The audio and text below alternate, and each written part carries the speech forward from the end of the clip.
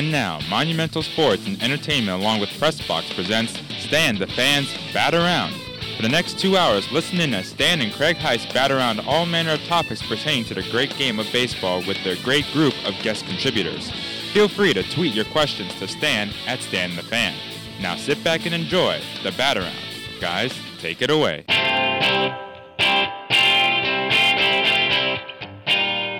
And a very pleasant good morning to each and every one of you in our listening audience and our Facebook Live audience. Stan the Fan's Bat Around is here, along with my co-host and good friend Craig Heist, and we are good friends, no question about it. Craig, it just dawned on me, this is Bonza's last show this week. So yeah. I know we put together as much cash as we have as a going away present to him. I think we're up to $5. Well, as Billy Preston once sang, nothing from nothing leaves nothing. Don't celebrate too much, guys. Don't celebrate too much. What, you mean you might get a flat tire and not leave? Or somebody might wise up and realize who they hired and cancel the whole thing? That's the one I'm worried about. Okay, there you go. But the point I was getting at, we will always have Bonzo on this show. Yeah. Because we've got the opening of the show. Absolutely. He doesn't own that opening. No. We own it. No, there's no He's copyright laws or anything like that. And he's been paid for it. That's Really? right. Handsomely, I might add. You sure about that? I'm thinking about putting his portrait right up here on the wall. Yeah. Next to the rubber padding. All right. With a speeding ticket next to me? Yeah, there you go. We can put the ticket up there. Anyway, we are live each and every Saturday morning from 10 to 12. I know you've got some shows coming up that you're going to be absent. I think starting next week. Next week. What are you going to take Bonza down to Virginia? No. We'll be doing the Mass and Nats talk show for Phil Wood. Right. George Wallace is in today for Phil. Okay. And then it'll be me, George on the 27th, and then I've got like 3 out of 4 weeks. George Wallace, the former governor of Alabama. No, and that's there's a great Mike Hargrove story about that when I took George in to introduce him to Mike. Right. Back when Mike was managing the Orioles, and I see, George was an intern at the time, and I just, I want to, run around, chatter, you see what you do, that kind of thing. Right. And then, took him into, that's the first thing Grover associated with George Wallace was being the governor of Alabama. Right. Anyway, speaking of the governor of Alabama, we've got a good group of guests today. Steve Molesky from MASN Sports is going to join us at 10:20. At 11:05, Mark Zuckerman of MASN Sports on the Nats side will join us. Because we were in the arbitration period, and while the Orioles got a lot done yesterday, the Nationals came to terms with 3 of their top guys. Who did they get? Rendon? Anthony Rendon, Tanner Roark, and Michael A. Taylor. And what is Rendon making now? About $8 million? I want to say, but he's going to be making 12.3. He's making 12.3, so he made like 7 or 8 this past year. Okay, good for Anthony Rendon. Well, he had a great He's become season. A terrific player. No question about it. No question. And then in between, at 10:45, we're going to have my friend Joe Sciuta. Joe does a little radio vignette called 2-Minute Timeouts up in the Altoona area of Pennsylvania. Longtime guy who's covered the Pirates very closely. And we're going to talk to him a little bit about what's going on with the Garrett Cole situation, Andrew McCutchen situation, and just sort of how he sees a little bit of comparison with the Orioles and Pirates, which we talked about on the phone yesterday.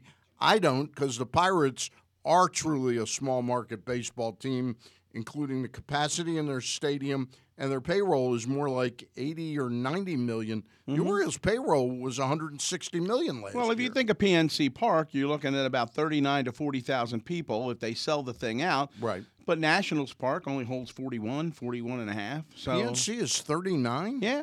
I thought it was less than that. No. Anyway, let's leave the stadium size out. Their payroll size. Their payroll size different is than the Orioles. Vastly different than the Orioles. And, and the other thing I want to try to get some feedback on from our guest today is here we are in the off season with free agency going on, and there are just so many. It's been very, very dead. Yeah, I mean, there's even talk now that the Players Association is looking into this whole situation as collusion, which we know happened back under Peter Ueberroth back in the late 80s, 87, 88, something like that.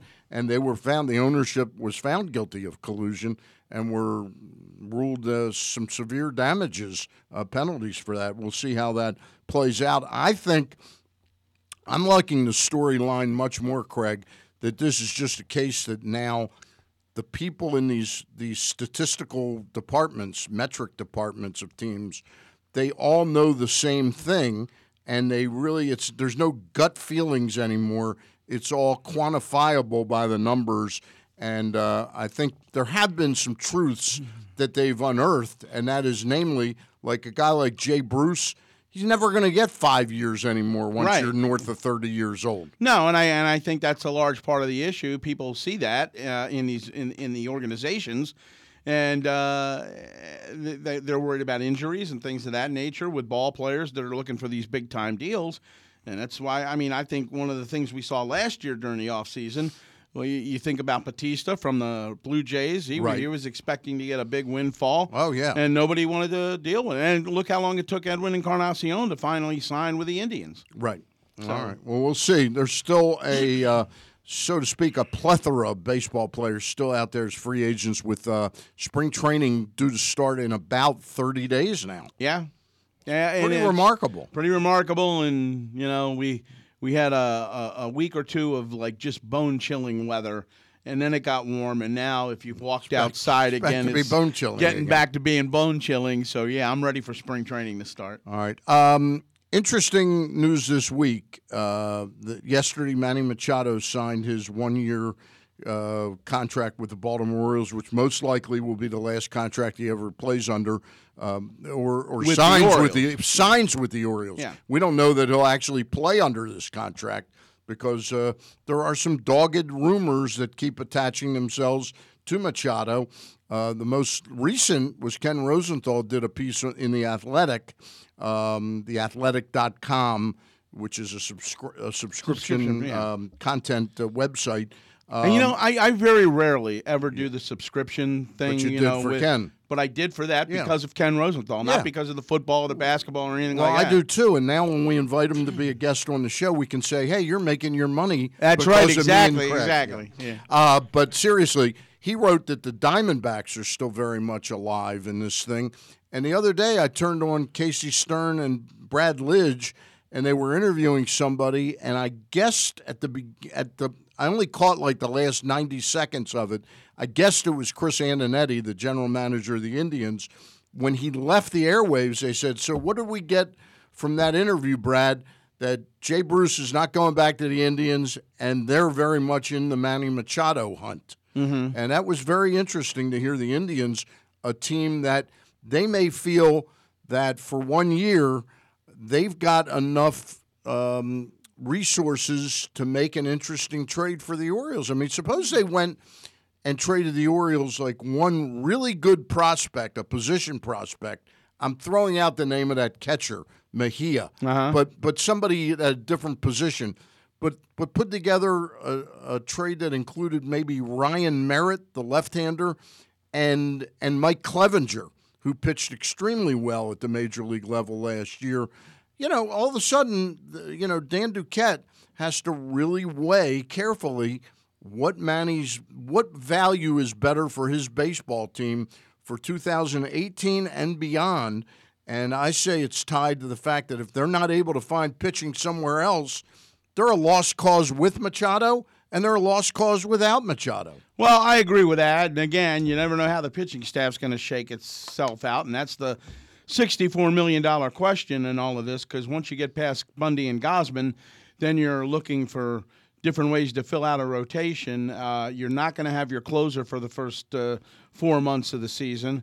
So, and that was another thing we can ask Steve about, the whole idea of them, coming to an agreement with Zach Britton yesterday when when the Orioles know that he's not going to be available until at least the All-Star break. This is the Bat Around. Stan the Fan, Craig Heist here. Bonzatufa, last show. Somebody asked a question or made a statement on our live stream. Is this I Chris? I mentioned, yeah. He said, extend Manny, trade Manny, or get some pitching to go with Manny. Okay. If there was one option out of those three, well, what do you think is most likely? What do I think is most likely? Well, I think what everybody would like to see is them extend Manny. Yeah. What I think needs to happen is they should trade Manny. Yeah, because they're not going to extend him. They're not going to be able to pay Manny Machado. Manny is going to a larger market team, one of the more attractive teams in baseball. You would have to think so. Now, the risk that a Diamondbacks and an Indians take is they can't really afford Manny Machado either. And you have to look at that. So both of those teams are saying, you know what, this is the year to go for it. And if you're going for it, what is the value of a World Series win to the Cleveland Indians? I think it's sort of incalculable of what it would mean to that franchise moving ahead. And let's not forget, they are, unlike the Orioles, they are in a better situation to accept draft pick compensation from Machado. If the Orioles, quote unquote, only get draft pick compensation, that's a big loss for them. Sure. Yeah. Sure it is. I mean, but I think, if you're Dan Duquette, any deal that involves your third baseman at this point has to involve at least a pitching prospect that is almost a can't miss. Right. So if you don't get that in return, at least that, then... Well, you see, that's why I say Merritt, if you look at Merritt's numbers, and he pitched in the World Series 2 years ago against the Chicago Cubs. I think he started a game, or he started a game in the playoffs that year. His numbers were scintillating at AAA last year. And Mike Clevenger, while I wouldn't call his major league numbers scintillating, on the Orioles' starting rotation, they would look much better than Bundy's and much better than Gausman's. Now, I'm not claiming Clevenger's a number one. He's more like a number three, but he'd be very solid. They also have a young third baseman that they don't seem to want to make room for because of a little bit of concerns about his defense, a guy named Yandy Diaz. Yeah. Now, that might be an interesting deal. Diaz, Orioles control him for 5 years, two pitchers that they control for 4 years. That might be an interesting starting point for a trade between the Orioles and the Indians. But I would have to have at least the assurance, and of course there are no assurances. Right. I would have to at least have the assurance from the baseball people about a prospect or prospects that come here that have legitimate opportunities to make it at the major league level. Yeah, well, I think all three of those people, Merritt, Clevenger, and Diaz, really have a chance to be, none of them are as good as Manny Machado. We're not saying that. But are the Orioles a better team making that trade? I think the argument is not so much are they a better team tomorrow, are they a better team next October moving forward with a prospect third baseman who's better than anything they have in the minor leagues, save Mountcastle. But Mountcastle's 2 years away. By that time, Diaz could be the designated hitter or something like that. Right, but the other part of this, too, is that from the Orioles standpoint, there's a lot of fans out there who want to see them just blow the thing up and start kind of like a Miami Marlins. Right. And I don't see them doing I don't see that doing that with the ownership believing what they believe in. Right. Well, we'll see. Anyway, we are starting the bat around. Want to welcome in a new sponsor to the program. You can see it on your Facebook Live feed, Jerry Chevrolet, where it's about you. And isn't that the way our lives are? It's always about us. It's always about me. Yeah, exactly. But at Jerry Chevrolet, and you've accused me of that several times. At Jerry Chevrolet, it's about you. By the way, I don't want to get you upset on the air. Very sorry to hear about your brother's passing. We talked about it last week. How are you doing, and how's his family doing? We're hanging in there. His memorial service is this coming Thursday, right, at 10 o'clock down in Glen Burnie, and my brother Harold was. I know you were. He was very my close. dad. He was my dad without being my dad, if you will. Yeah.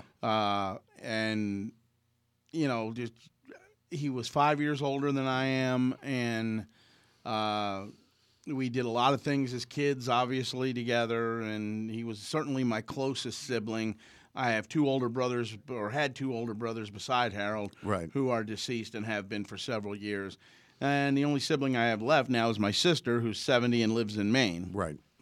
So he was your last real touchstone to your family. Yeah, to my family, yeah. Yeah, all right. Well, I'm sorry that you're going through this. Yes, all well, right. appreciate it. All right. It's been it's not been a good start to the year. No, Let's put it that way. And then losing Bonza next week. I mean, that's like not even Yeah. close to losing a That's member not of really our family. that's not No. really a loss at Well, all. there it's not a are loss. wakes and there are wakes. You know what I'm saying? Hey, before we call Steve Molesky, Yeah. just real quick, this thing I started to talk about, Machado signing for $16 million. Josh Donaldson got $23 million for 1 year yesterday in an agreement with the Blue Jays. And that broke the arbitration record set by Bryce Harper, who signed his 18 contract last May. He's getting $21 million. He's getting 21, but the Nationals decided, knowing that Harper is in the same boat as Machado is in, Right. they were going to try to be proactive on that and see if they can't get the ball rolling a little bit. But, of course, there's a difference in the two organizations in that Scott Boras is very close to the Nats. And no question that about kind it. of thing. No question about it. What's interesting about Donaldson, now I knew Donaldson's major league experience wasn't that far greater than Machado's, but I didn't realize until yesterday. I mean, I knew Donaldson was older.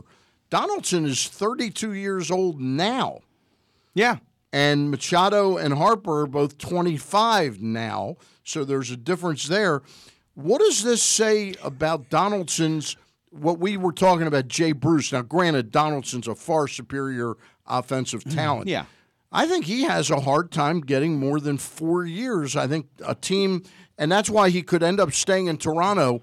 They give him a higher average yearly And in amount. in this environment, what we were just talking about, I can certainly see that having trouble getting more than 3 years. Really, to be honest with you. But I think his number is going to be close to $30 million a year. Yeah. He could get a 3-year, $90 million contract from the Blue Jays, and I don't know that you want to turn that down and take the risk of going into free agency. Suppose he blows out a knee this year at 32, right. His contract could tumble dramatically. And then I got to thinking about the price. You know, Donaldson 23. Right. Manny decides to sign for $16 million. Right. Well, Manny's got every reason to kind of fling the bat down to third base now toward Donaldson. Yeah, that's true. That's true.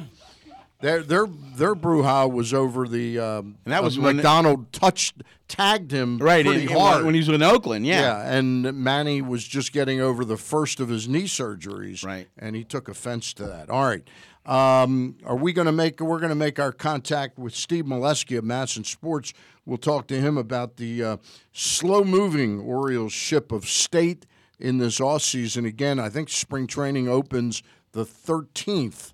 Pitchers, catchers, catchers, the 13th. And I think the 19th or 18th or 19th for position players. And it's unbelievable now, Craig. They get down there, the position players, they're playing games within 4 or 5 days now. There's not like 10, 12 days. Well, and also the season's been moved up. Moving up to the 29th of March. To the last week of March, and a lot of that has to do with, number one, the way the calendar falls. Number two, the fact that they want to try to give teams more days off during the course of the year. Correct. That's the larger issue. And I have one very important question to ask right off the bat to our first guest. Okay. And that's Steve Molesky. He's not on he's yet. not online yet. Something, they may have had a phone issue or something. Bonza gave me is he now on? All right. Now you can direct your question to Steve Molesky. All right, of MassonSports.com. Good morning, Steve. How are you? What's up, fellas? Not much. I told Stan I had one very important question to ask you right off the bat. How was Vegas? Oh, man, sensational. Can we do a whole segment or not? Yeah, a couple of them probably. Did you earn enough to augment your Masson stipend? No. That part doesn't work. That would be a negative. Doesn't it suck when you have to come back to work then? Yes. Well, I mean, I really enjoyed it. It was fantastic. I saw a hockey game out there, and let me tell you, it's hockey has taken that city by storm. Yes, it has. I saw the game of the year, really, in the NHL because as you guys know, their expansion team that's supposed to be terrible, it's great. And that night they hosted Tampa, which has the best record in the league. They fell behind 2-0, and they beat them 4-3 on a goal with 2 seconds to go. Woo! What a game! And what's the size of the crowd there? And it's a sellout, they sell out pretty much 18,000 every night. Right.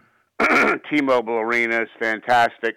And, the place rocked for 3 hours, and then when they win, they play Viva Las Vegas, and everybody sings and dances. That's great. It's pretty cool. That's great. That's an amazing side business story that the Army is suing the Las Vegas Golden Knights over the use of the name Golden Knights. Wow, I did not know that. I know, it's kind of ridiculous because they're the Black Knights. Right. Their parachute team is called the Golden Knights.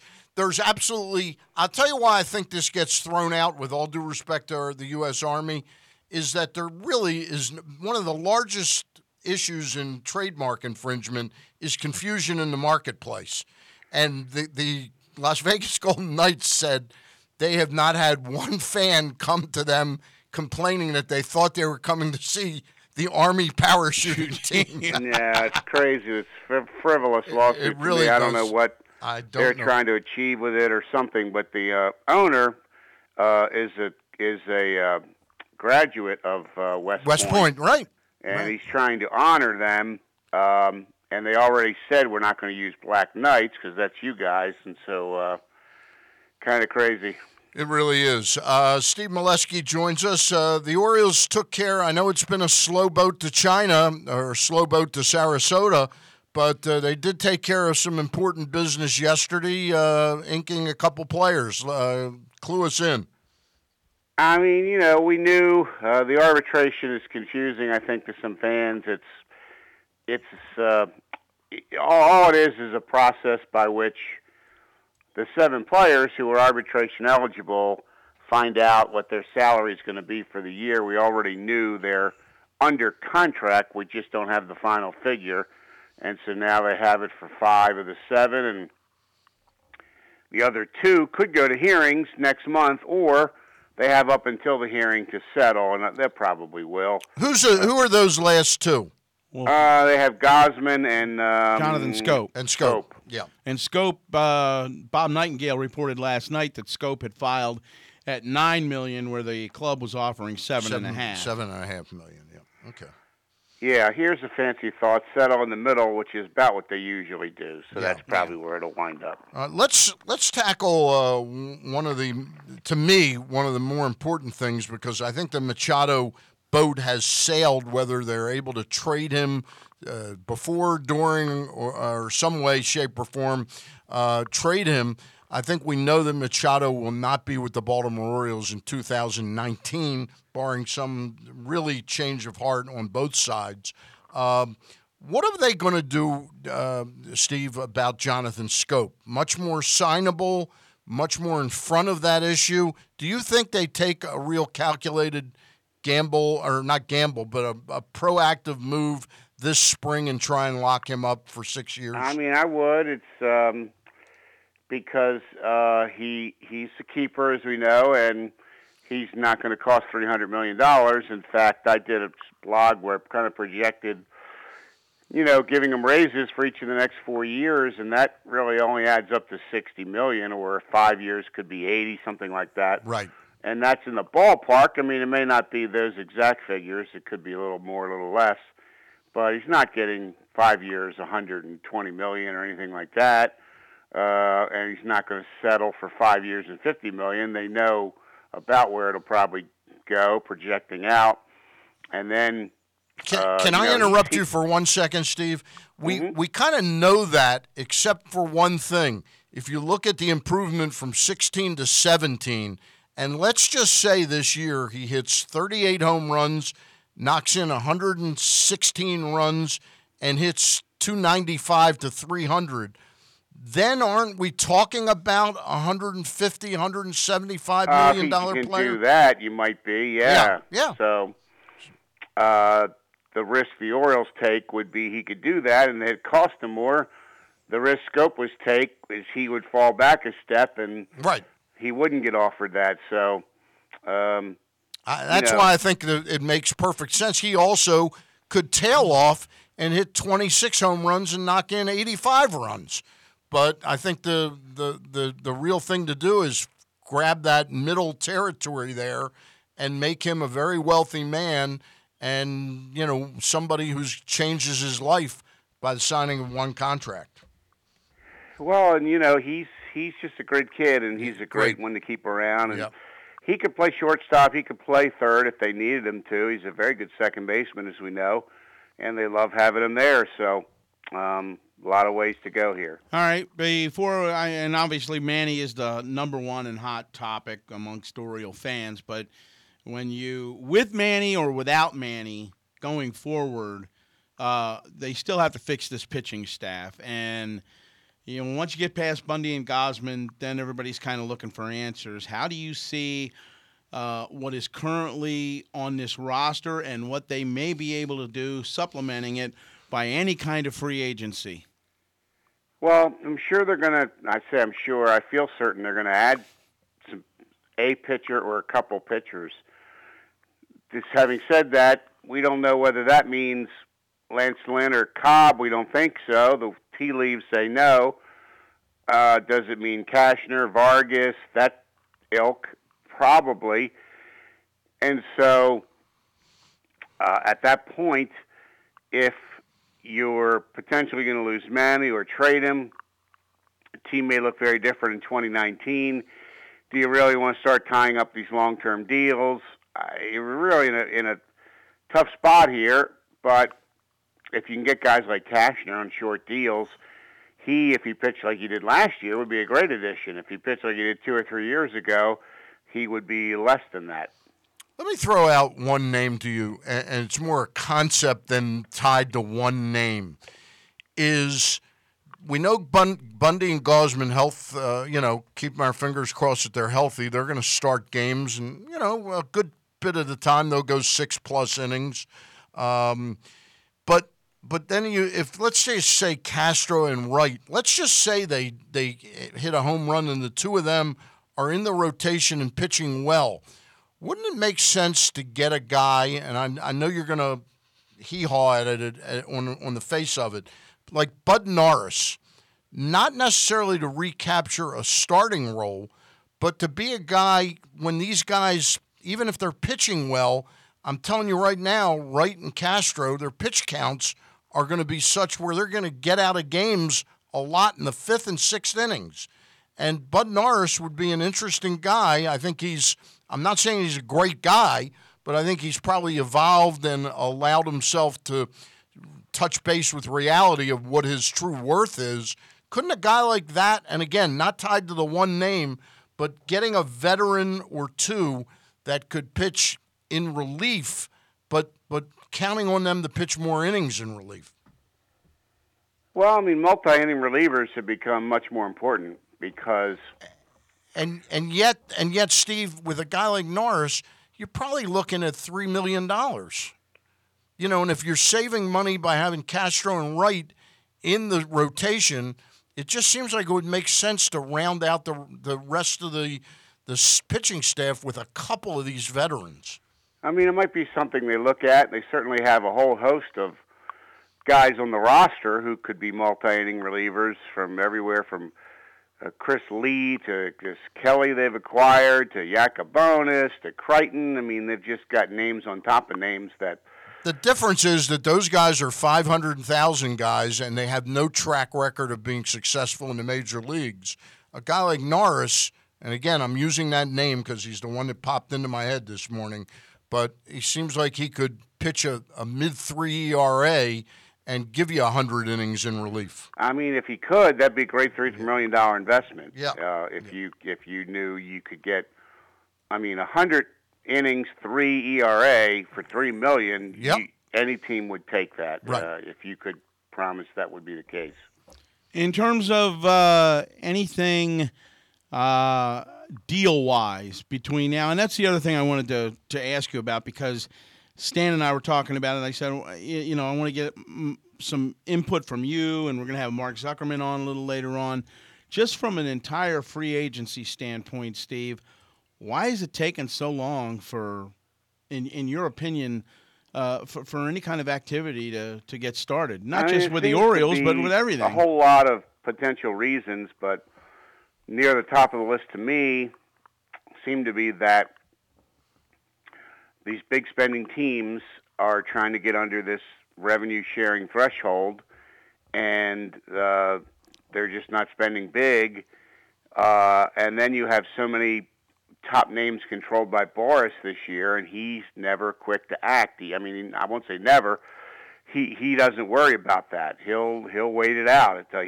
He's not no reason for him to panic. He's sitting on money on top of money. You know, he's just gonna wait it out, and he usually gets what he wants. Look at the offers that Hosmer has been said to be getting. Right.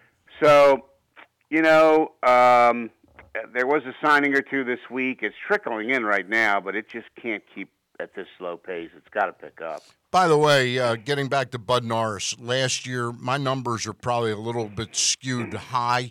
He threw 62 innings, but got 19 saves with the Angels last year. In those 62 innings, struck out 74 batters. But again, his ERA was 4.21, not 3.5, and his ratio whip was 1.33. But those numbers would look pretty good, in my opinion, in some of those middle innings. And again, I'm just saying that that's the type of guy I think the Orioles have to look at. If they're not willing to pay on the high end of the scale for starting pitching and they want to go low-end starting, one of the things about low-end starters is they're not going to pitch 7 or 8 innings. They're going to pitch 5 and 6 innings. One other topic I'd like to move on to, Steve, before we get you out of here, is the flip side of the Machado thing. If he's here, when you go down to spring training, do you expect to see Manny Machado playing third base, or do you think the Orioles will play him at shortstop? And if so, what happens to Tim Beckham? You know, I think they're going to switch. That's just a guess. Manny clearly seems to want to play short. I think Buck is okay with it. And Buck at the winter meetings hinted, you know, could it hurt his offense? Well, sometimes it energizes guys, and so that was a message that maybe, you know, I just think he's leaning that way. The tea leaves say that. He says he knows what he's going to do. He's pretty sure. He's just not ready to say it, and that is probably linked to the uncertainty whether he'll even be on the team. I don't think Buck wants to come out and make a proclamation, Manny's my shortstop. A week later, they're traded him. Right. And then he calls Beckham, hey, Tim, remember that conversation? Forget all that. That's a good point. That's a good again. point. Yeah, it's a good point. So what happens to Beckham? Let's say the season started tomorrow and Machado's at short. I mean, look at him at third. I mean, no reason not to. You know, Manny is long-term going to be a shortstop. I'm convinced he can do it, and people say he won't be elite like he is at third, but he'll be above average, and he may be well above average given time and experience over there. He just has the arm, and I wrote a blog that shows that you get 200 plus or 300 more chances shortstop over third.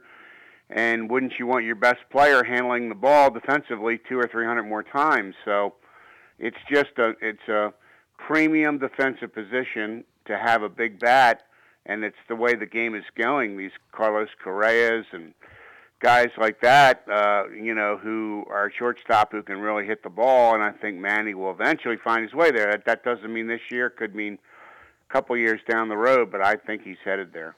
Okay, I go on the record as saying I think he belongs at third base for the Orioles 100%. I think it's foolish to move him to somehow make him happy in his last year. But more importantly, I'm gonna, and I respect your knowledge, Steve.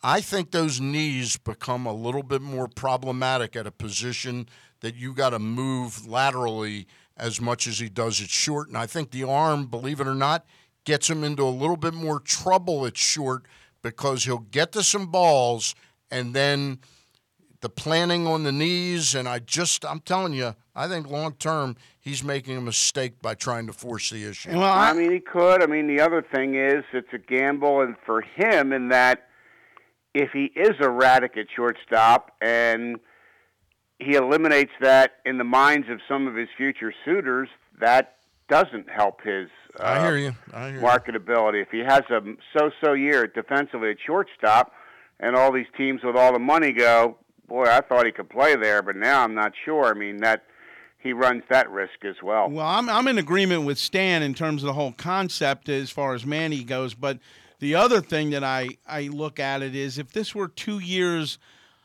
earlier in his career, this may be more viable for Manny, but he's made such a name for himself as one of the best, if not the best, defensive third baseman in the game. Yeah. I don't know if you're Manny Machado, you would want to mess with that. Yep. I mean, it was his position all his life, so I think he's always been that. But he didn't have 2 knee surgeries in his earlier life. That's something to think about. I mean, I've just saw him before the surgery. I know minors, that. Play the hell out of shortstop, and I've got that memory of watching him going, man, this kid can really pick it. Yeah. All right. Bonza Tufa, on his last show, a Towson graduate, has a question for you about your former university. Steve, how you doing, man? Hey, man, congrats to you. Thank you. I appreciate it. I got to ask you a Towson question. I have to. You know about Pat Scarry getting the long-time extension. Yes. What do you think about that? Well-deserved? Well-deserved. They had a rough road trip, and the Towson Tigers men's basketball team is really talented. And I think, and I've watched almost every game between the internet and in person, seen several, that they still have a chance to be really good. That was a crushing loss the other night. They were beat at the buzzer. And they're playing the best team in the league today. William & Mary's been off to a great start, so we'll see. But they really have to make the extra pass on offense. When they're unselfish, they're usually really good. And they also have to be smart with the ball, which they haven't been in every possession recently. But back to Scarry, they went from a coach who was terrible, Pat Kennedy, to a guy who's been great. And he's made a long-term commitment to the school and then to him. And, I think he has a kid with autism, as we know. Yep. And that's near and dear to him. And this is a great place for his family. I think his family loves it here from what I'm told. And I think he's a great guy. I've gotten to know him a little bit. And I think he will get Towson to the NCAA tournament. I hope this is a year, but if it isn't, he's building a program that I think can be good for many years, and that, as a fan, that's what you want to see. Because with football, we got to the mountaintop, and we're slid back a little bit. Mediocre kind of in the valley. So you really want to try to be good every year, and he's been doing that. Well, if they lose today, they've got no excuse, because how does 2 people beat a whole team? William, I know. Right, exactly. I know. It's like a 2-man rotation. You need more. Yeah. It's kind of like Bonza's next place of employment, 2 people, Washington and God. Lee. Hey, have you gotten to meet, one last Towson question, have you gotten to meet the new baseball coach, Matt Tyner, and your thoughts about him? No, I haven't.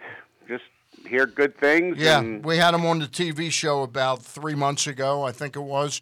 Very good guy, very interesting guy. Yep.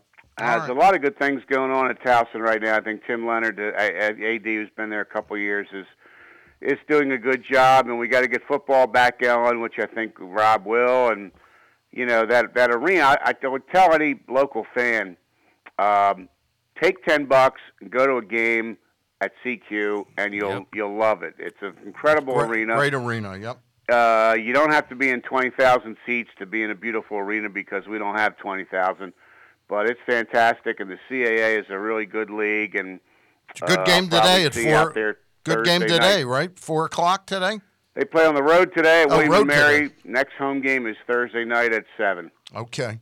All right, Steve, many thanks for joining us. Appreciate the insights. As always, you do a really fine job with MASNsports.com.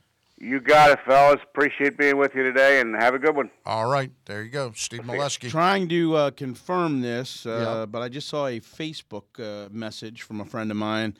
Apparently Keith Jackson has passed away. Okay, we'll try and confirm that. Mm-hmm. How old is Keith? 85, 84, 85? I would have to probably think mid-80s, yeah. One of the great voices of sports, no question about it. Yep. You know, lost a good one about 3 weeks ago in Dick Enberg, and losing Keith Jackson on the heels of that would be a double whammy.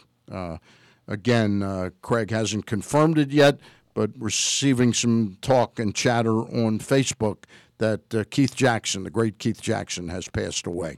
We're going to take a timeout. When we get back on the Bat-A-Round, we will make our connections with my good friend Joe Sciuta from Altoona, PA. Joe does an audio vignette on the radio in Altoona and some other markets called the 2-Minute Timeout.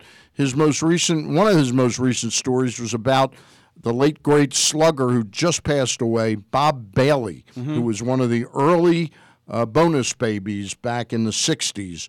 We'll talk to Joe Sciuta from 2-Minute Timeout right after our timeout. Chick-fil-A Nottingham Square can cater your holiday party, and now you can order the catering trays and delivery online. Go to chickfil-a.com and select Nottingham Square as your store and place your order. Did you know that Chick-fil-A offers the Grilled Chicken Bundle, a catering tray where everyone can build their own grilled chicken sandwich? Plus, Chick-fil-A offers chicken nugget catering trays with up to 200 nuggets per tray and chicken strip trays with up to 75 chicken strips. Call Steve at the Nottingham Square Chick-fil-A. You can pick it up or he'll bring it to you. That's 410-931-0031. The Parexel Early Phase Unit at Harbor Hospital is looking for healthy males and females ages 18 to 85 to volunteer for a clinical research study. Length of participation and number of visits vary by study. If you qualify, you may receive compensation ranging from $1,200 to $8,500 upon completion. For more information, please visit our website or call 1-877-617-8839. Call now. Full Circle Tire and Auto would like to thank the Harford County Sheriff's Department and the Baltimore County and Baltimore City Police Departments. Any active or retired employee can receive 8.75% off up to $100 on any service. We are proud to serve you. Thank you for serving us. The deal lasts through January 31st, and that's Full Circle Tire and Auto at 410-676-CARS. That's 410-676-2277 at 1304 Governor's Court, Suite 110 in Abingdon, Maryland. FullCircleTireAndAuto.com. KZ, Sari, the NFL chick, KO from the PressBox Fantasy and Reality Football Show. You can hear it by going to PressBoxOnline.com/fantasy every Sunday morning from 10 a.m. to noon. And you can also check us out on Facebook.com/PressBoxSports. We talk about college football. We talk about the NFL. We talk about the fantasy aspect. We talk about the reality aspect. And we talk about soccer, the other type of football. No, we don't. We don't? No. Never? No. Yeah, not really. Tennis? Nope. Rugby? Nope. No, just No, football. just NFL football. College football. Every Sunday morning, 10 a.m. to noon, PressBox Fantasy and Reality Football Show. Great music, great food, and a great cause. For an even better time, just add water. Water from the Chesapeake Bay at Sandy Point State Park. My name is Michael Hoyt, and I am an athlete with Special Mix Maryland. Your support helps me achieve my dreams of being a greater part of my community through sports. Choose to plunge at the Maryland State Police Hobart Plunge on January 27th. Go to plungemd.com to sign up today. Proudly sponsored by New Day USA, St. John Properties, Aerotech, and Kelly Generators.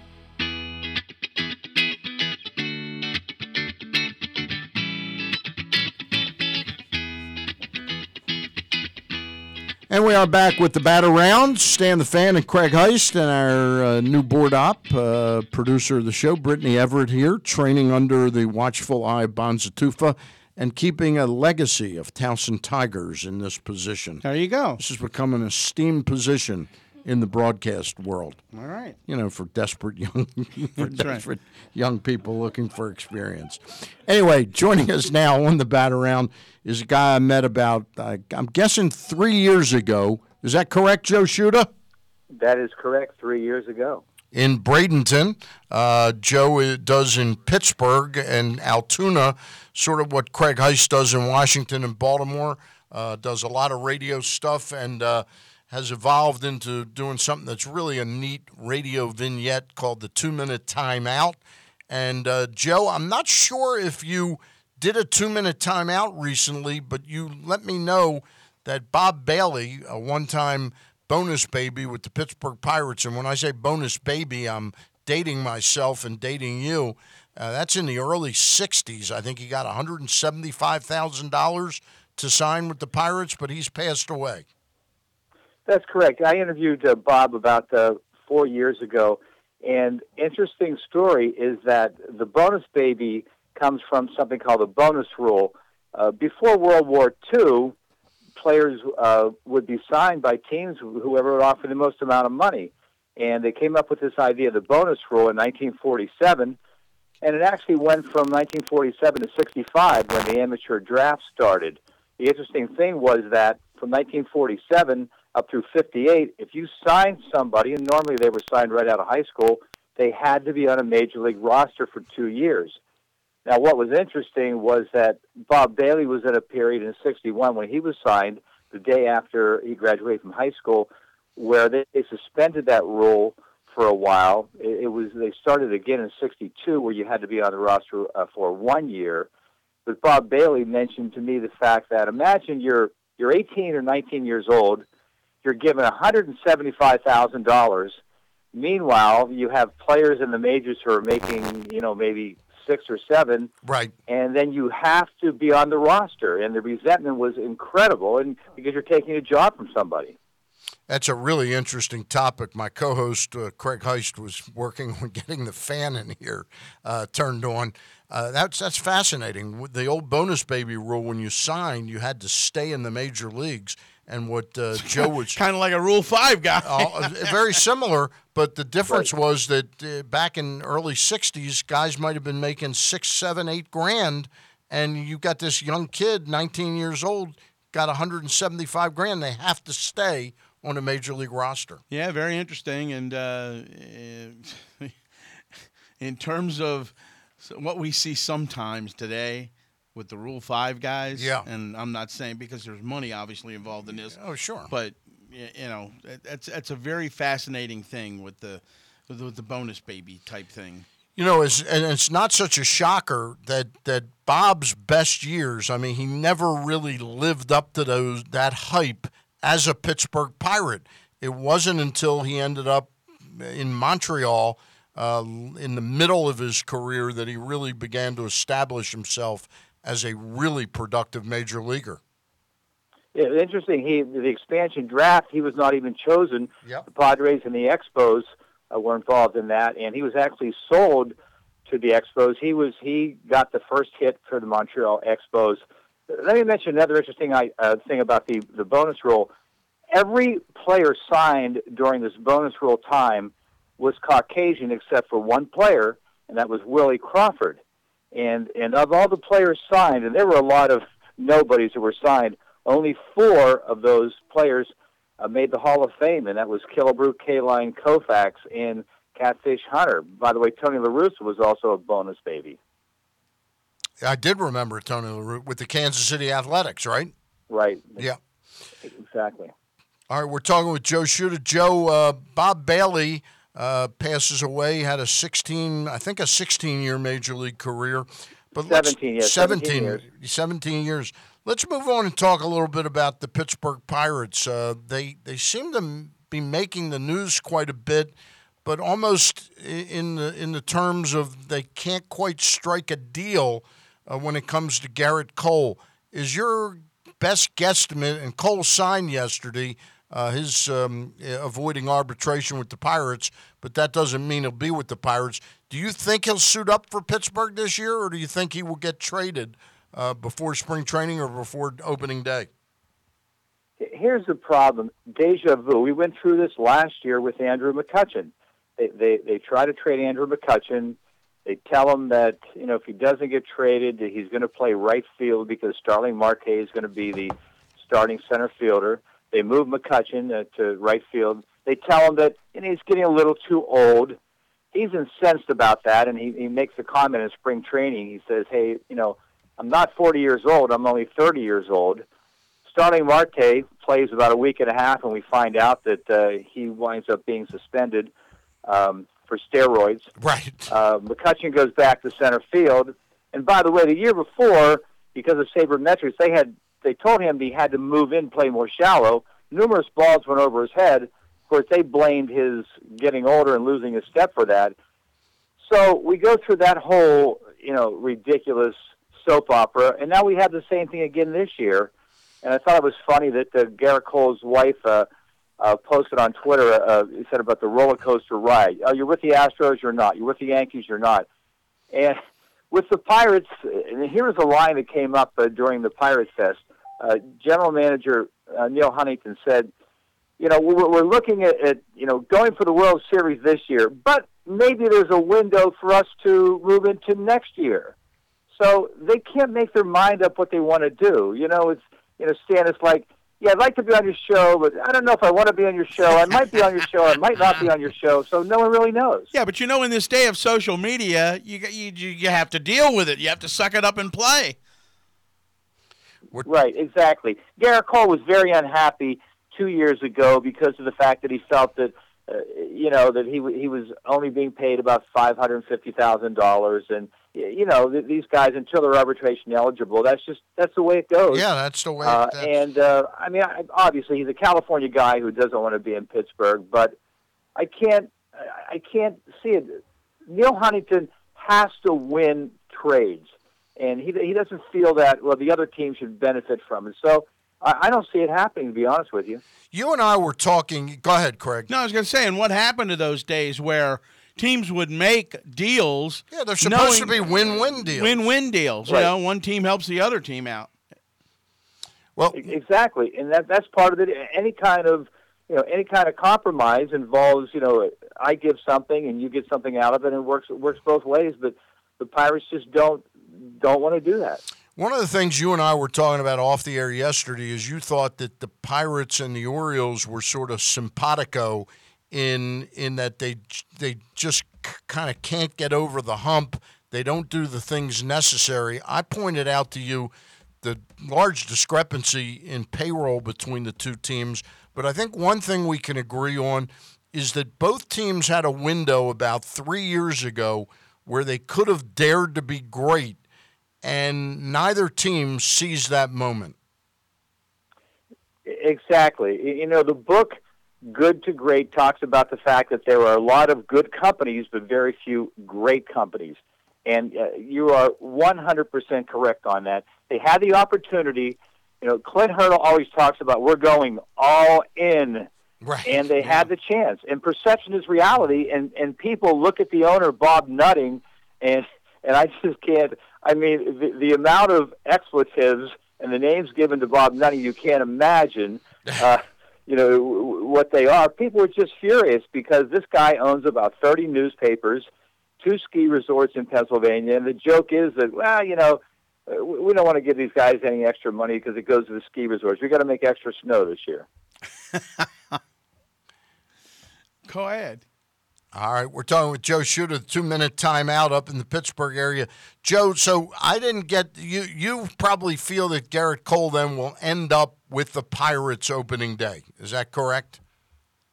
Right, because unless Neil Huntington feels he's getting this favorable trade in exchange for him, that's what's going to. The same thing happened last year with Andrew McCutchen. They just can't pull the trigger.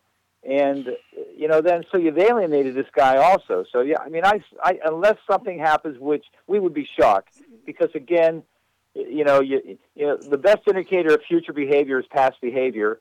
And look what happened last year with McCutchen. And, they still have 2 years left.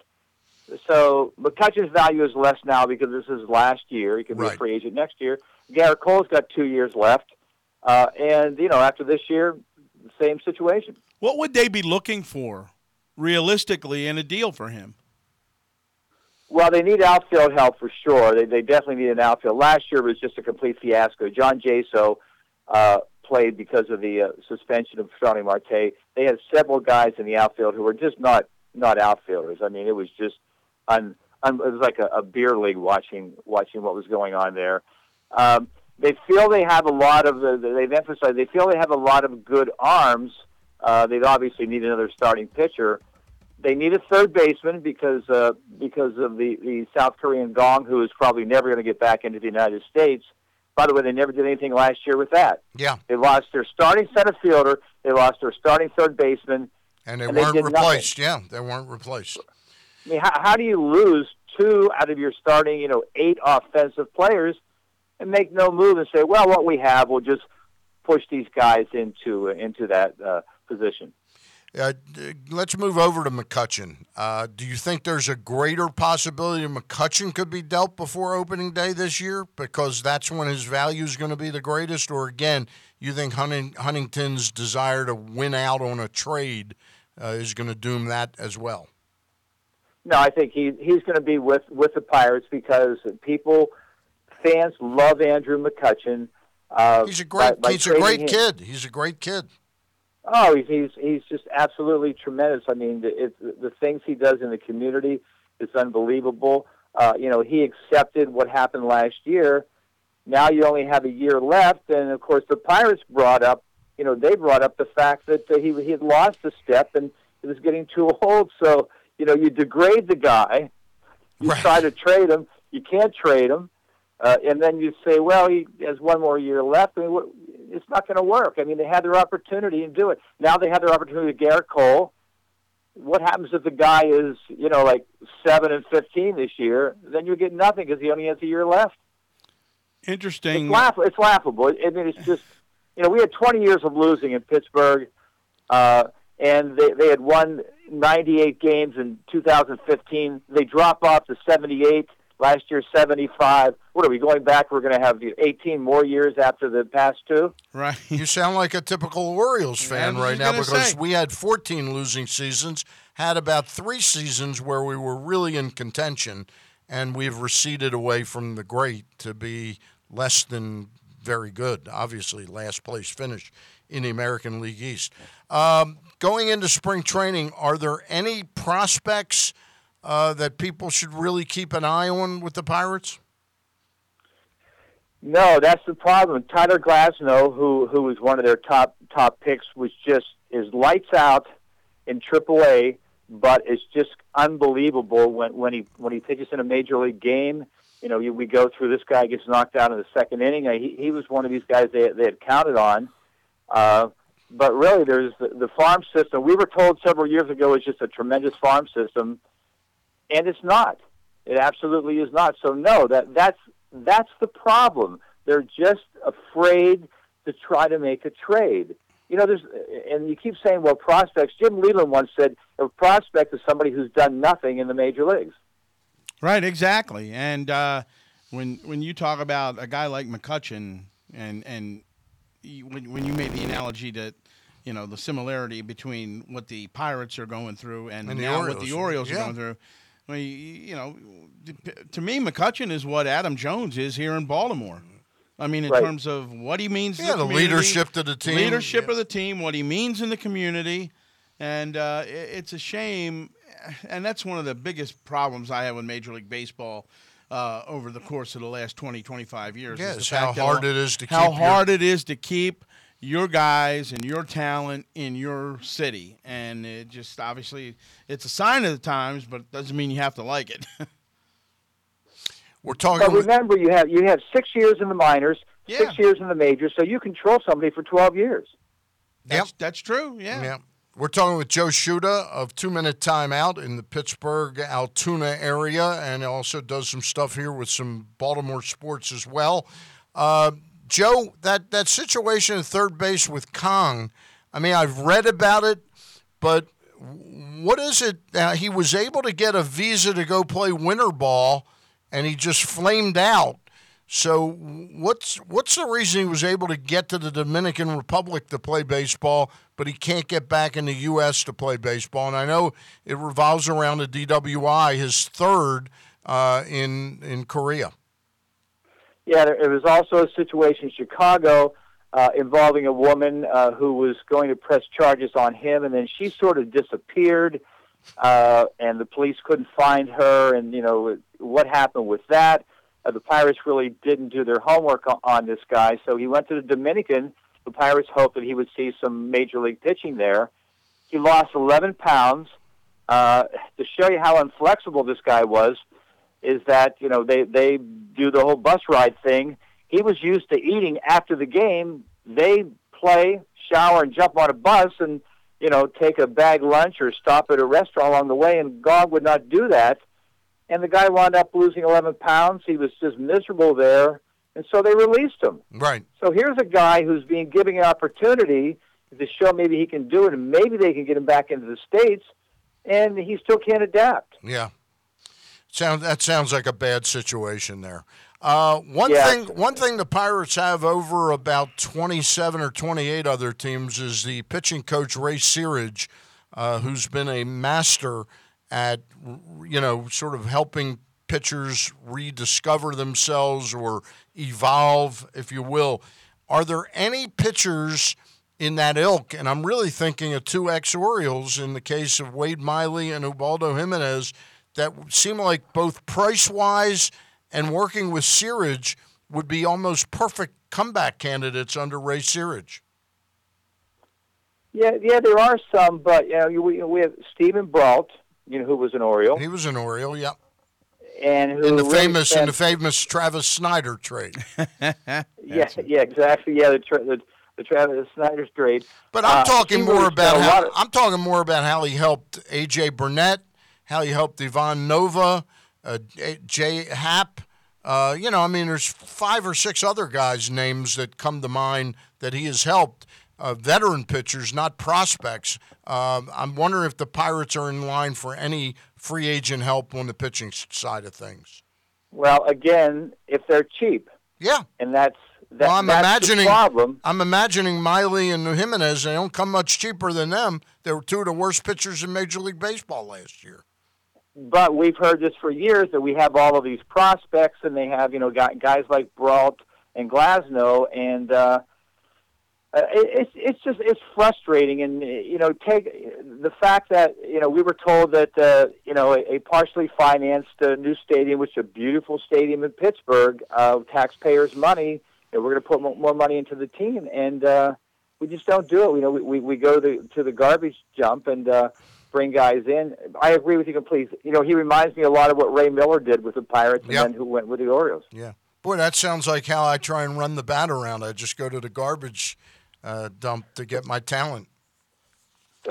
Joe, hey, that was a joke. That was a joke. Craig's sitting here going, he really thinks I'm a piece of garbage. No, and of course the three of us will now get up and walk out of the studio. But Joe will stay with me. Joe will stay with it. Hey, Joe, many thanks for being on. I urge our listeners or folks watching on Facebook Live to go to 2minutetimeout.com. That's with the number 2, right? Right, exactly. And one quick thing coming up here in about a week and a half, Rick Volk, who, of course, played in Super Bowl III, talks about Joe Namath and the fact that the Colts thought, what a joke this game is. I mean, how could you not beat this AFL team? Right. Are you kidding me? The New York Jets, what an easy game this is going to be, like a scrimmage. And we all know that ended vastly different than we thought it would here in Baltimore. It certainly did, and it changed the NFL. All right, 2minutetimeout.com is the way you can hear Joe Sciutto. Joe, we'll catch you once the season starts on some Pirate issues, okay? Hey, thank you very much. Hey, Thanks, Joe, guys. Joe, take it easy, and but just to let you know, we're taking the phone with us too. Okay, right. Yeah, out in the dumpster. Hey, the dumpster doesn't include the guests of the show, just the co-host. All right. Thank you, guys. All right. Stay warm. Thank you, Joe. And You we too. can Bye now. can confirm Keith Jackson did die last night at the age of 89, I believe. Wow. Did not realize he's 89. 89. So he announced big-time games until like 85, 86. Somewhere in there, yeah. About 3 or 4 years ago. And then he decided to walk away. Yeah. So. All right. We're not going to take a timeout. We are going to move right on to catching up with Mark Zuckerman. Right. Of MassonSports.com. Not to be confused with Mark Zuckerberg, Right. which I have done in the past. Well, you would be surprised how many emails or text messages he gets about Mark gets about Facebook, that. about Facebook. Exactly. Hey, you should do this with Facebook. Right. Anyway, Mark does a really good job. He's kind of like nobody's exactly like Rock Kabatko, and we're better people and for we're it. better people for that. But seriously, Mark Zuckerman does a terrific job as beat reporter for MASN Sports on the Nats side. Right. Who did he work for prior? He was at Washington Times. And then didn't he do his own thing for a couple of years? Yes, to keep it alive. Yeah. Keep it alive, and kept the name alive, and then he got the shot with MASN. All right, why don't you introduce him? All right, from MASNsports.com, covers the Nationals, beat writer, and he is Mark Zuckerman. Mark, good morning. How are you? Good morning. How are you guys doing today? I'm doing well. Let's talk about the Nationals very quickly in terms of yesterday and the activity. They wind up getting three of their main guys signed, being arbitration eligible. Tanner Roark, Anthony Rendon, and also Michael A. Taylor. The Rendon signing, that's a pretty hefty raise for Anthony.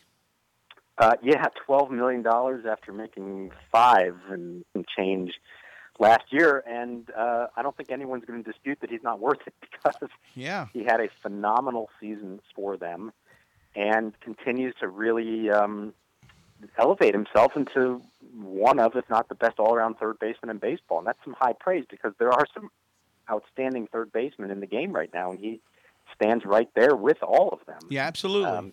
Marcus, he doesn't get the attention, that a lot of the other guys on this team do, and part of that is by his own design because he doesn't seek the attention. But I think more and more around baseball, people are recognizing just how good Anthony Rendon is. Hey, Mark, I don't get, and thanks for doing the show today. We really appreciate getting the insights because we try and keep our fans up to date with national comings and goings. I don't see the Nationals as often as you or Craig, but I do see them enough, and it seems like Rendon, aside from the pure numbers he's put up, that he has now evolved into a more or less a leadership role on that team. I mean, he's not Ryan Zimmerman, but it seems like he's one of the leaders on this team, and with Jason Worth gone, that may be even more important than it was before. Well, I think on the field stand, yes. Yeah. He is a guy that they turn to and that they count on to lead. Now, in the clubhouse, that's not his personality. Yep. And I don't know that's ever going to be. It's just not the way that he operates. But that's fine. You don't need to be that guy. What he does is he's a guy that every single day he's going to take the field. He doesn't ask for days off. He plays the game. It's funny because at times, if there's ever a criticism of him, it can appear at times that he's a little lackadaisical out there. But really, that's just who he is. That's his personality, and it works for him because he's so loose and carefree that he doesn't ever get caught up in the moment and doesn't panic and doesn't show any of those kind of signs. But every once in a while, some people will question if he doesn't care enough or doesn't play the game hard enough, and truth be told, he actually does. It's just he makes it look so easy, and he's found a balance there of being able to be loose and carefree, and that actually brings out the best in him. It may not be the kind of thing that everyone can do, but it certainly works for him, and it really does make him into a consistently elite ball player. Mark, let me ask you about Michael A. Taylor from this standpoint. We saw him last year at the beginning of the year. He winds up getting hurt, but then when he came back, Dusty Baker, at that time manager of the Nationals, told him, look, you've had several opportunities to pull out the talent that everybody knows you have. And this is another opportunity. Don't mess it up. And really, he didn't. He took the bull by the horns and had a great year for the Nationals. And one of the main cogs of this team, plays great center field, really came into his own offensively last year. What do you think, flipped the switch for him last year? I think it was, a couple of things. One, the fact that team still trusted him and gave him the opportunity. He had chances each of the previous 2 years to become the starting center fielder because somebody else got hurt, and in each case he wasn't able to seize those opportunities. And you got to that point last year where when Adam Eaton went down, all of a sudden they needed a center fielder again, and there were plenty of people, and I'll admit myself included, that questioned whether Taylor was really deserved a third opportunity for that. And the fact that the team stood by him, he had a big supporter in Dusty Baker in particular, I think that went a long way to help his confidence. So that was number one. And then number two, what he really did last year, and we've seen it from some other guys in the past, Wilson Ramos is the one that I think of the most in this regard, is that here's a guy who was a free swinger throughout his career up to this point. A guy who, the book was pretty clear, you throw him breaking balls down and away and he's going to chase. You don't have to throw him pitch over the plate. But what he did is, number one, he started finally having the patience to take those pitches that were off the plate. And then number two, the pitches that were on the corner or just off or a little on the outside, he figured out the most important thing for so many young hitters. Don't try to pull it. Hit it back up the middle. And so many of his big hits last year were doubles and even home runs to center field and right center field. Think about the grand slam at Wrigley Field in the playoffs to right center field. That was kind of Michael A. Taylor's season encapsulated right there. Any hitter who can figure out that, making that leap and can be able to do that, I think that shows a great sign of maturity and progression as a hitter, the kind of thing that should sustain itself and not just be a one-year fluke. That home run thing was from Taylor in that series was one of the great moments for the Nationals because that was a rainy day, the wind was blowing in, and who knew that he had enough power to get that thing out to right field. Yeah, none of us there thought, I think it even included everyone in the dugout. They had the same thought when the ball went in the air.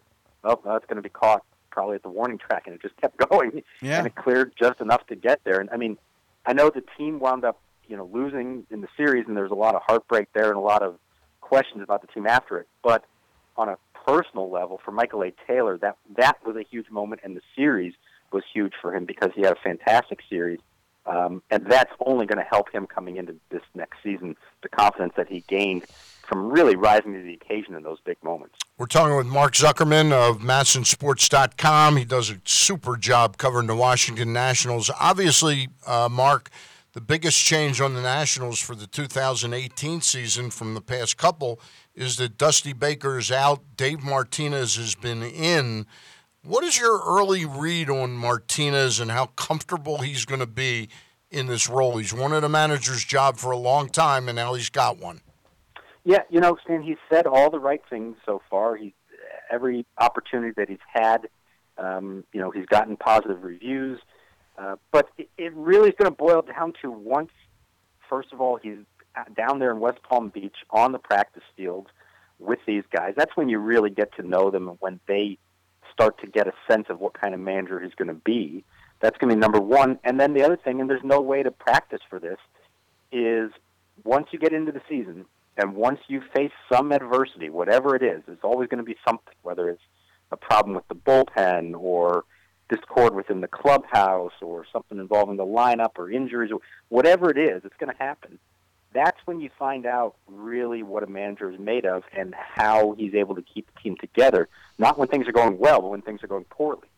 And that's going to be the test for him. I mean, look, he's had plenty of training for this, 10 years serving under Joe Madden in Tampa Bay and Chicago. The other thing I like about him is that, there's so much pressure on the Nationals, especially this year, given that Harper and Murphy are free agents and the history of them in the playoffs here the last few years. But think about where Dave Martinez just came from, a place that had the ultimate pressure on it 2 years ago to break the longest curse in sports history. And what were the Cubs good at when it came to that whole thing? They embraced it. They didn't shy away from that. And Dave has talked about that same thing as it pertains to the Nationals. It doesn't do any good to sort of ignore the big elephant in the room. They all know what the history of the Nationals is. They all know how much is at stake this year. It's okay to embrace that. You don't want it to consume you, but it's okay to understand that that's what the overriding theme is, and now you go out and just go play your best and try to overcome that, and it's sort of a common goal for all of them. So we'll see how that manifests itself once he's out there with the players, but I do think he has the right mental approach to all this. At what point do you think that changed, Mark, last year? Because in the playoffs, we're talking with Mike Rizzo down on the field, and he's talking about Dusty getting an extension, and they're working on it, and then all of a sudden they lose Game 5, and before you know it, it's the mantra's changed. Not that every team doesn't want to win a World Series or try to win a World Series, but then all of a sudden it's, well, just getting there isn't good enough anymore. We've got to win the World Series. It's not good enough if we don't. Yeah, I don't know that you can necessarily point to one moment, although I think it's fair to question that if they had won Game 5 in advance, would Dusty Baker still be the manager of this team? I don't think that's fair that would have determined it, because there's so much else involved in a team's success, or you're going to boil it down to one game in which a whole lot of things went wrong, most of them not really involving the manager. But I think the key point, and I've said it before, is we have to be careful not to look at this as what Rizzo was saying throughout the season and think of this more as an ownership decision, because I really do believe that it was. I believe that Mike Rizzo endorsed bringing Dusty Baker back. I think ownership, and particularly Ted Lerner at the top, felt that Dusty had gotten 2 opportunities, that there were some things that had gone wrong, especially in the playoffs, the way that the Wood-Strasburg start Game 4 or not, the way that was handled in that press conference, different managerial decisions along the way. I think they just looked at that and said, can we do better? And at least among the people who mattered the most, who ultimately had to make the decision, they felt like they could do better.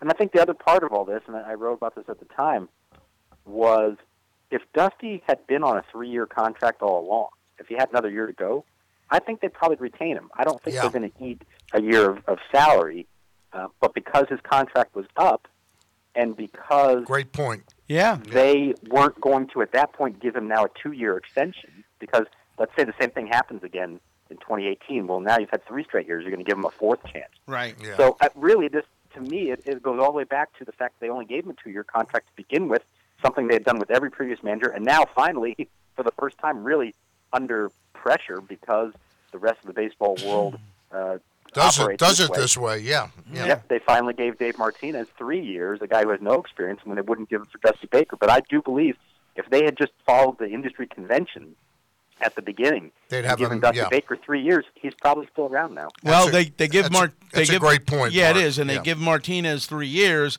but we also see at what money, and that also tells you what do you get, 10, or is it more?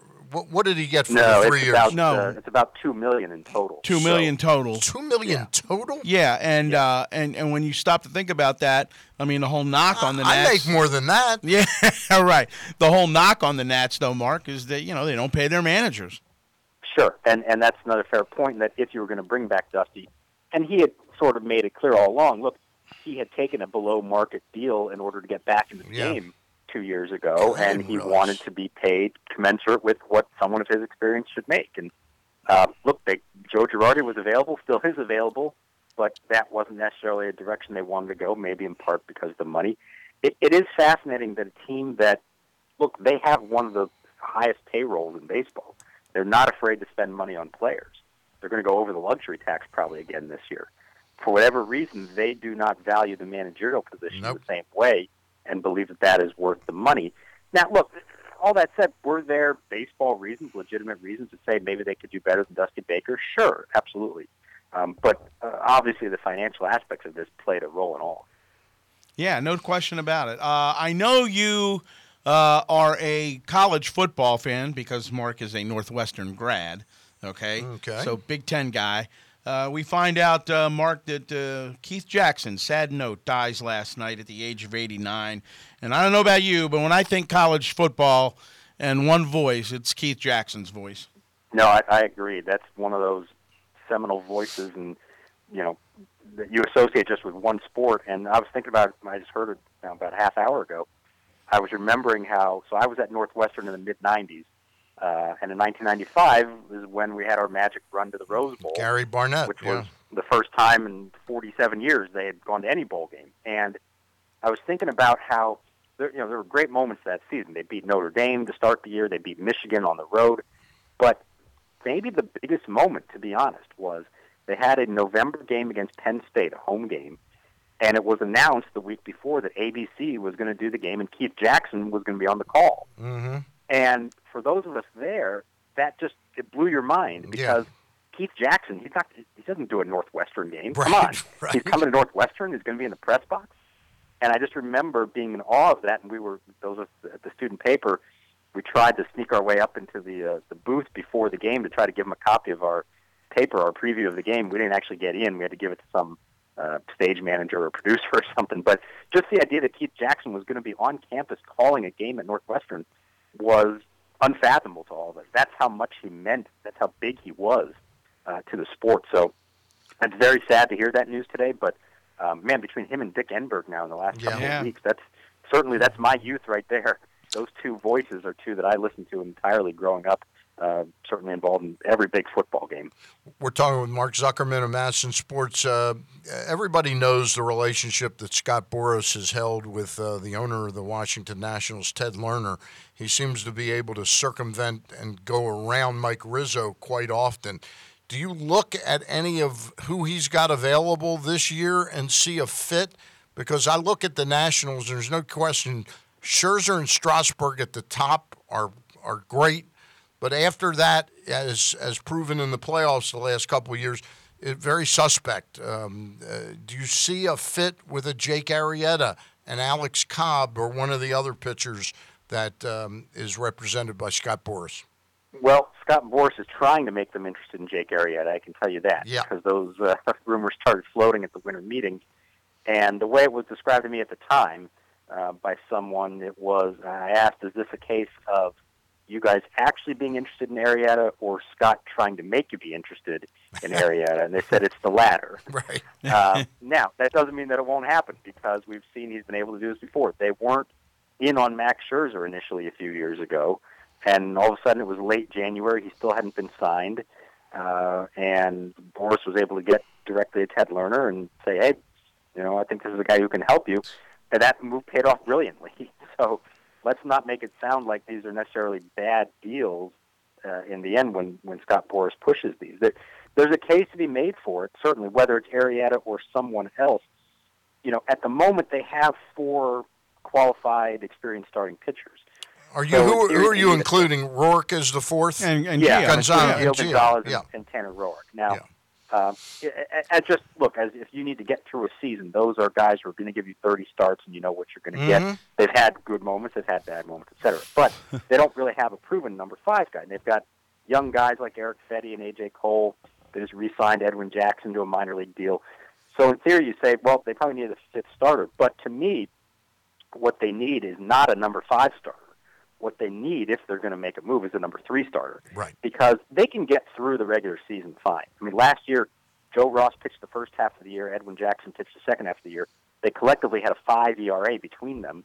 The team still had a winning record in the games that they started because the offense was so good, and they won the division by 20 games. Right. So, look, they don't need a number 5 starter. They can be just fine with who they have. But if you get back to October, who besides Scherzer and Strasburg are you putting out there that you're confident can win you a big game? Gio Gonzalez, for all the good that he's done in now, 6 years in D.C., his playoff track record is not good at all. He has never made it through 5 innings or beyond 5th inning. He's never had a quality start. He's never even had a decision because he come out of the game so early in most of these cases, and we saw it happen in Game 5 last year. So, to me, if they have a way of acquiring someone, and that can be now or it can even be in July if they need to make a move in season, that to me would be a priority, getting someone else that you can put out there for a do-or-die game in October that can help you win, as opposed to somebody who's going to make 30 starts over the season and be your number 5 starter. It was interesting. You mentioned a whole host of, the guys beyond Scherzer and Strasburg, and Joe Ross was only mentioned that he pitched last year. What's his status going into spring training this year, and is he a bounce-back candidate at all in the eyes of them, or is he still hurt? Well, yeah, not until mid-season because he had Tommy John surgery. Yeah, I did not know he had Tommy John surgery. So it's going to be mid-season at the earliest before it comes back. And now, hey, look, maybe it does. Maybe he's that guy by the end of the season. But I don't know that they can count on that happening. Track record is very good with guys returning from the injury, but it's not 100%. And here's a guy who had his moments, but had not really proven himself quite yet as a consistently strong big league starting pitcher. So, Eric Fetty also is their number one prospect. We barely got a glimpse of him last year. He ended the season with a sort of minor injury, and they just decided to shut him down from overuse. So, look, he may step up and be that guy as well. They do have potential options there. But as far as sure things, they don't really have that guy that I think ultimately when you get to October you want to have in a rotation. Health-wise, is Adam Eaton ready, raring to go and ready and healthy? Yeah, he said so. And, he's a good, 9 months removed from the ACL surgery. So I think, at a different time of year, maybe he would be ready to go. But the team is trying to tell him, hey, take it easy. You don't need to push this too soon. I know you want to be ready first day of spring training, but we're going to ease you into it. There's no reason to push it too fast. But, boy, here's a guy, and I think we forget just how good he was for those 4 weeks before he got hurt. You betcha. And what a difference he made on their lineup. If he resembles anything like what we saw for that first month of the season, and now you have Eaton and Trey Turner at the top of your lineup in front of all the big guys, I think that makes a huge difference, and we're finally going to find out why they were willing to trade all those top pitching prospects to get him. What we saw from him was evidence of that, but we're going to need to see more of it now over a full season.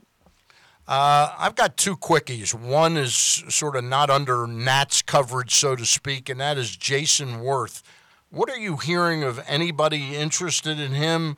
Or are the Nats at all interested in bringing him back for a one-year deal? What are you hearing on Jason Worth?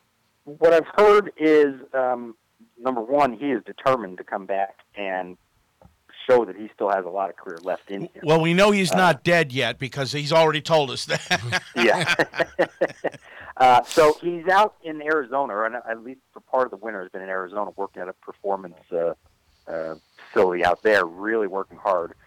And look, I think it's killing him that he hasn't signed yet, but I think the realistic explanation is with so many other free agents unsigned, still at this late date of the offseason, he's just going to have to wait until all those big names come off the board.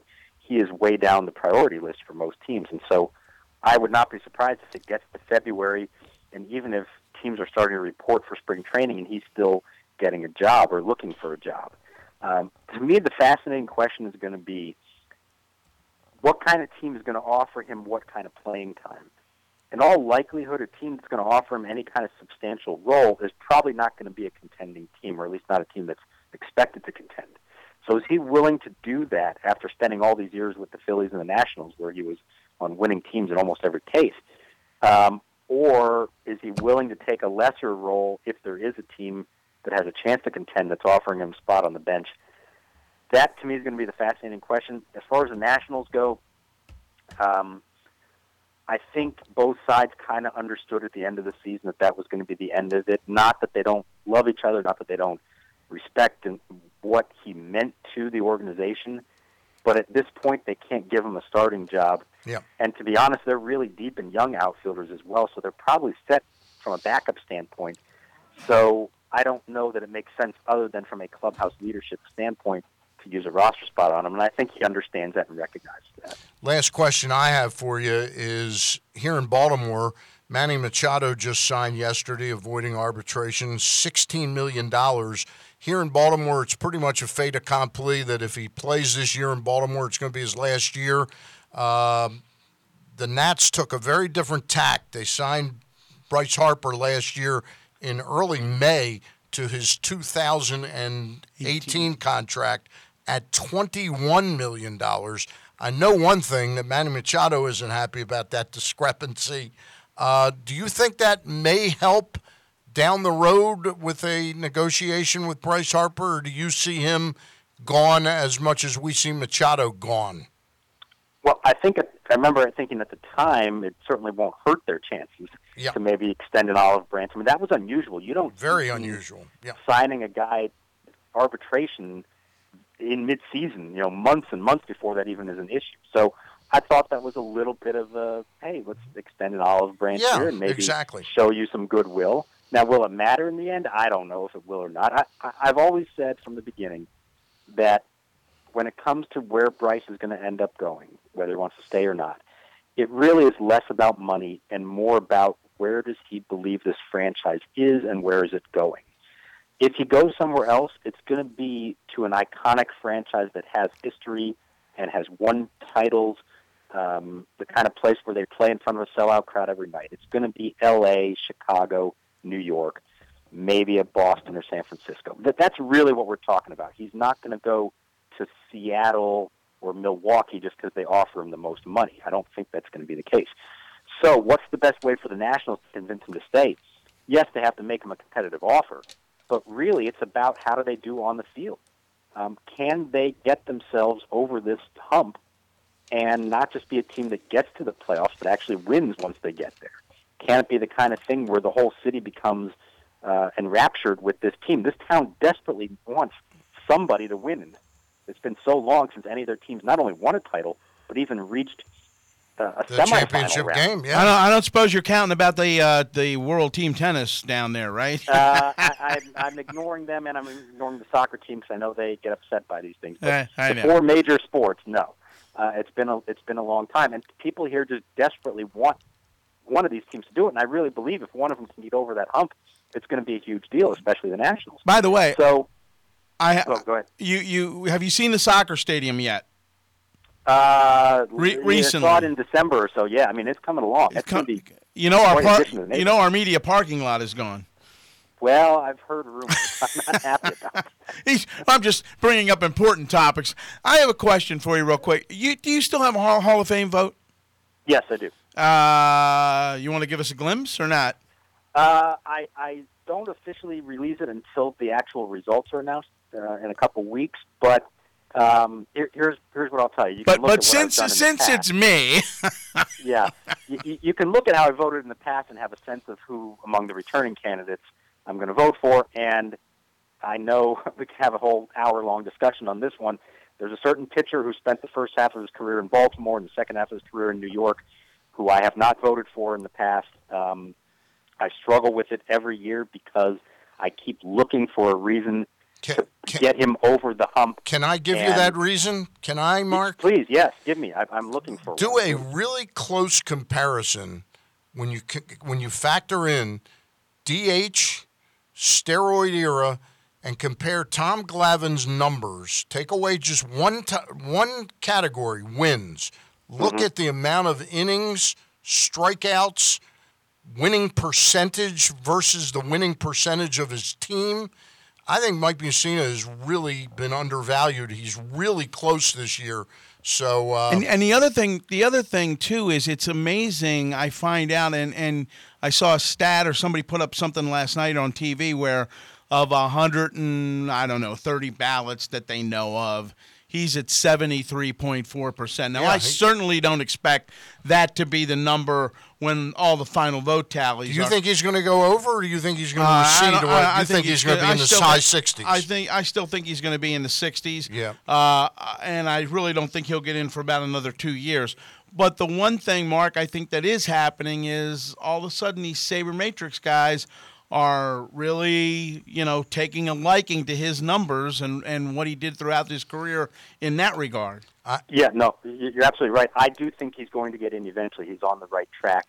And I think the more new voters that come in are appreciating him more. And I urge one thing, Mark, that topic that category, which isn't a category, is look at his winning percentage and add up the winning percentages of the teams he played for versus Glavine's. Glavine was always on a great team. Mike Mussina was not always on a great Baltimore team. Yeah, no, you're right. And I'll just address real quickly because I know this is kind of at the crux of where I struggle with what to do. And that is, yes, when you look at the overall numbers, you can compare him very favorably to guys who are not just in the Hall of Fame, but were slam dunks to make the Hall of Fame. And for me, and this applies to other players that I vote on as well, that I've voted on or not voted for in the past, I tend to look more at individual seasons than what the final total is. You can get to that final total different ways, and I want to see dominant seasons along the way. Yeah. And while Mussina was consistently very good, I'm not trying to take anything away from him in that regard.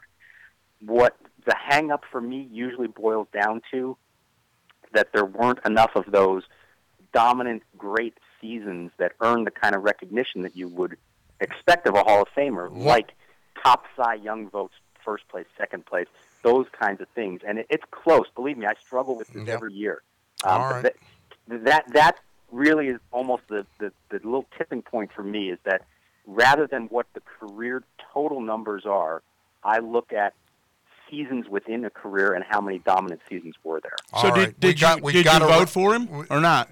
No, he hasn't voted for him. All right, well, that'll do it for Mark Zuckerman here. Mark, many thanks. We went over on you. Really appreciate the time, and maybe we can grab you once the season starts up again, okay? Sounds good. Thanks, guys. Thank you, Mark, very much. Mark Zuckerman, really good guest. Really good guest. He's great, and he does a fabulous job. And very thoughtful. The fact that he's wrong about Musina is... Well, no, and I get it. But, I mean, I just think we all know of a different, Mike Musina than a lot of people perceive him to be. All right. We're going to take a timeout. When we get back, we're going to talk more about this topic, not just Mike Musina. The Hall of Fame ballot of John Delcos of the New York Mets report. He's going to join us next. How can you make a scenic beach with great music, great food, and a great cause even better? Just have water. Join us on Saturday, January 27th for the Maryland State Police Polar Bear Plunge at Indian Point State Park. My name is Carmen, and your support helps me achieve my dreams of being a greater part of my community through sports.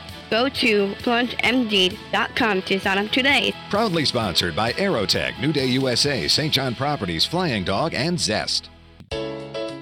The latest edition of Press Box is available now. On the cover, a touching family story for the holidays as Bo Smolka profiles Ravens safety Eric Weddle, a man whose family and faith are every bit the priority that football is. Plus, 10 questions with Ravens cornerback Brandon Carr and much more. Press Box is available for free at over 500 area locations, including 60 Royal Farm stores. You can also find the entire edition, as well as the best daily coverage of the Orioles, Ravens, and Terps at PressBoxOnline.com. The Par Excel Early Phase Unit at Harbor Hospital is looking for healthy males and females ages 18 to 85 to volunteer for a clinical research study. Length of participation and number of visits vary by study. If you qualify, you may receive compensation ranging from $1,200 to $8,500 upon completion. For more information, please visit our website or call 1-877-617-8839. Call now. Chick-fil-A Nottingham Square can cater your holiday party, and now you can order the catering trays and delivery online. Go to Chick-fil-A.com and select Nottingham Square as your store and place your order. Did you know that Chick-fil-A offers the Grilled Chicken Bundle? A catering tray where everyone can build their own grilled chicken sandwich? Plus, Chick-fil-A offers chicken nugget catering trays with up to 200 nuggets per tray and chicken strip trays with up to 75 chicken strips. Call Steve at the Nottingham Square Chick-fil-A. You can pick it up or he'll bring it to you. That's 410-931-0031.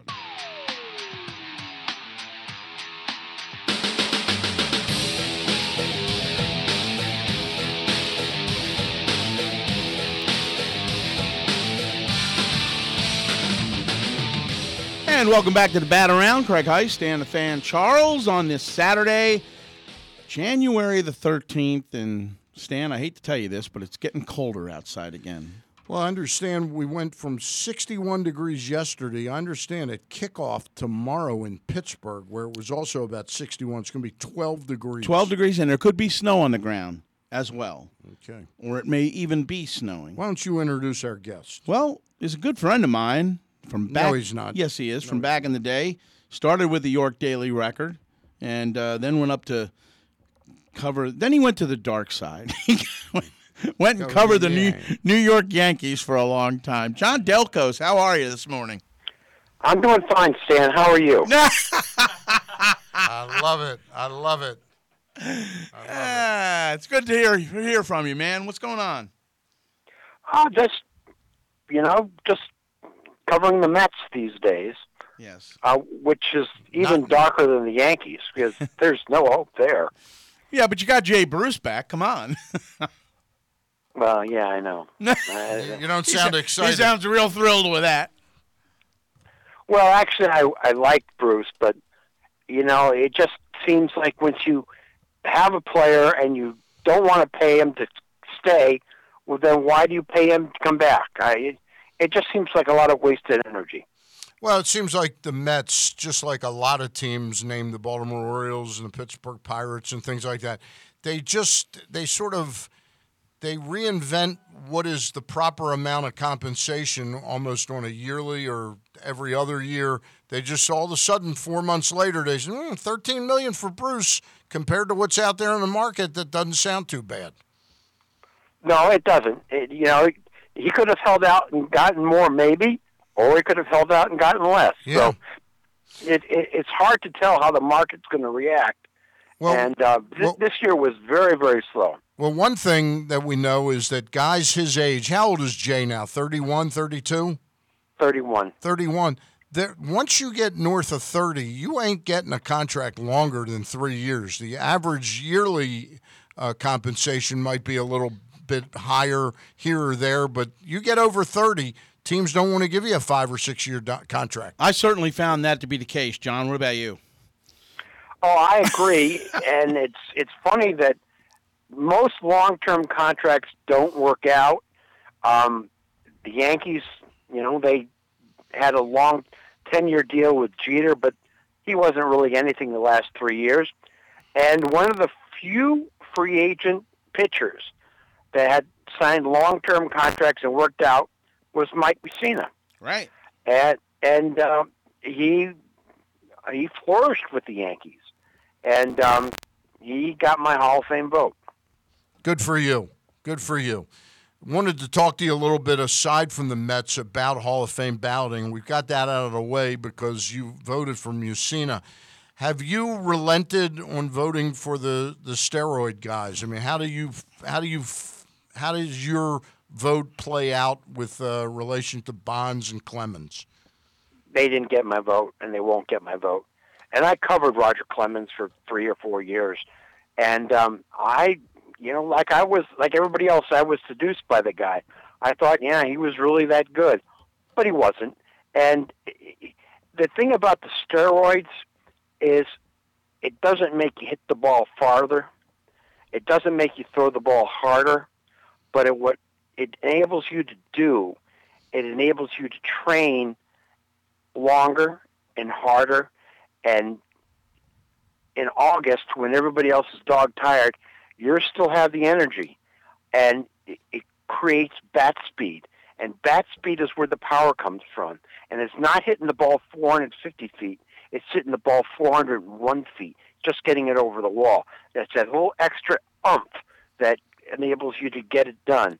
And, you're cheating the game. You're cheating your teammates. How many guys got beaten out by steroid users? I don't know. There's no way of knowing. Yep. But the thing is the beauty about sports, Stan, in my mind, is for the viewer and the opposing player to believe what's going on in their eyes is true. And when somebody cheats and, he trains longer and harder and it's a little bit stronger, that's not true to the game. What do you say? What do you say in the case of Bonds to those that would say, "Yeah, we know he cheated, but he did it really late in his career because he was sort of ticked off at all the attention McGwire and Sosa were getting, and he would have been a first ballot Hall of Famer without the steroids." Maybe he would have been. Maybe he wouldn't have been. But the thing is, he still cheated. Yeah. I covered Rafael Palmeiro. And, if anybody should be in the Hall of Fame based on numbers, it's him. 3,000 hits, 500 home runs. Slam dunk stats. It's been that way for generations. But, once he waved his finger in Congress and said, "I don't cheat," or whatever he said, I believed him. I wanted to believe him. Right. But, the thing is I think he thought by testifying in Congress that saying that he would get a free pass. And I believe that's when he started using,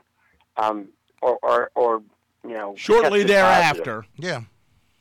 Well, but again, we've been down that road before. And he went up and testified before Congress on the 17th of March, because we were in Fort Lauderdale there when he left. He wagged his finger, said he never did it. Right. And then 2 months later. And then, the steroid test that he was positive for occurred in mid-April that year. Right. And then 2 weeks later, he was tested again, and he was negative.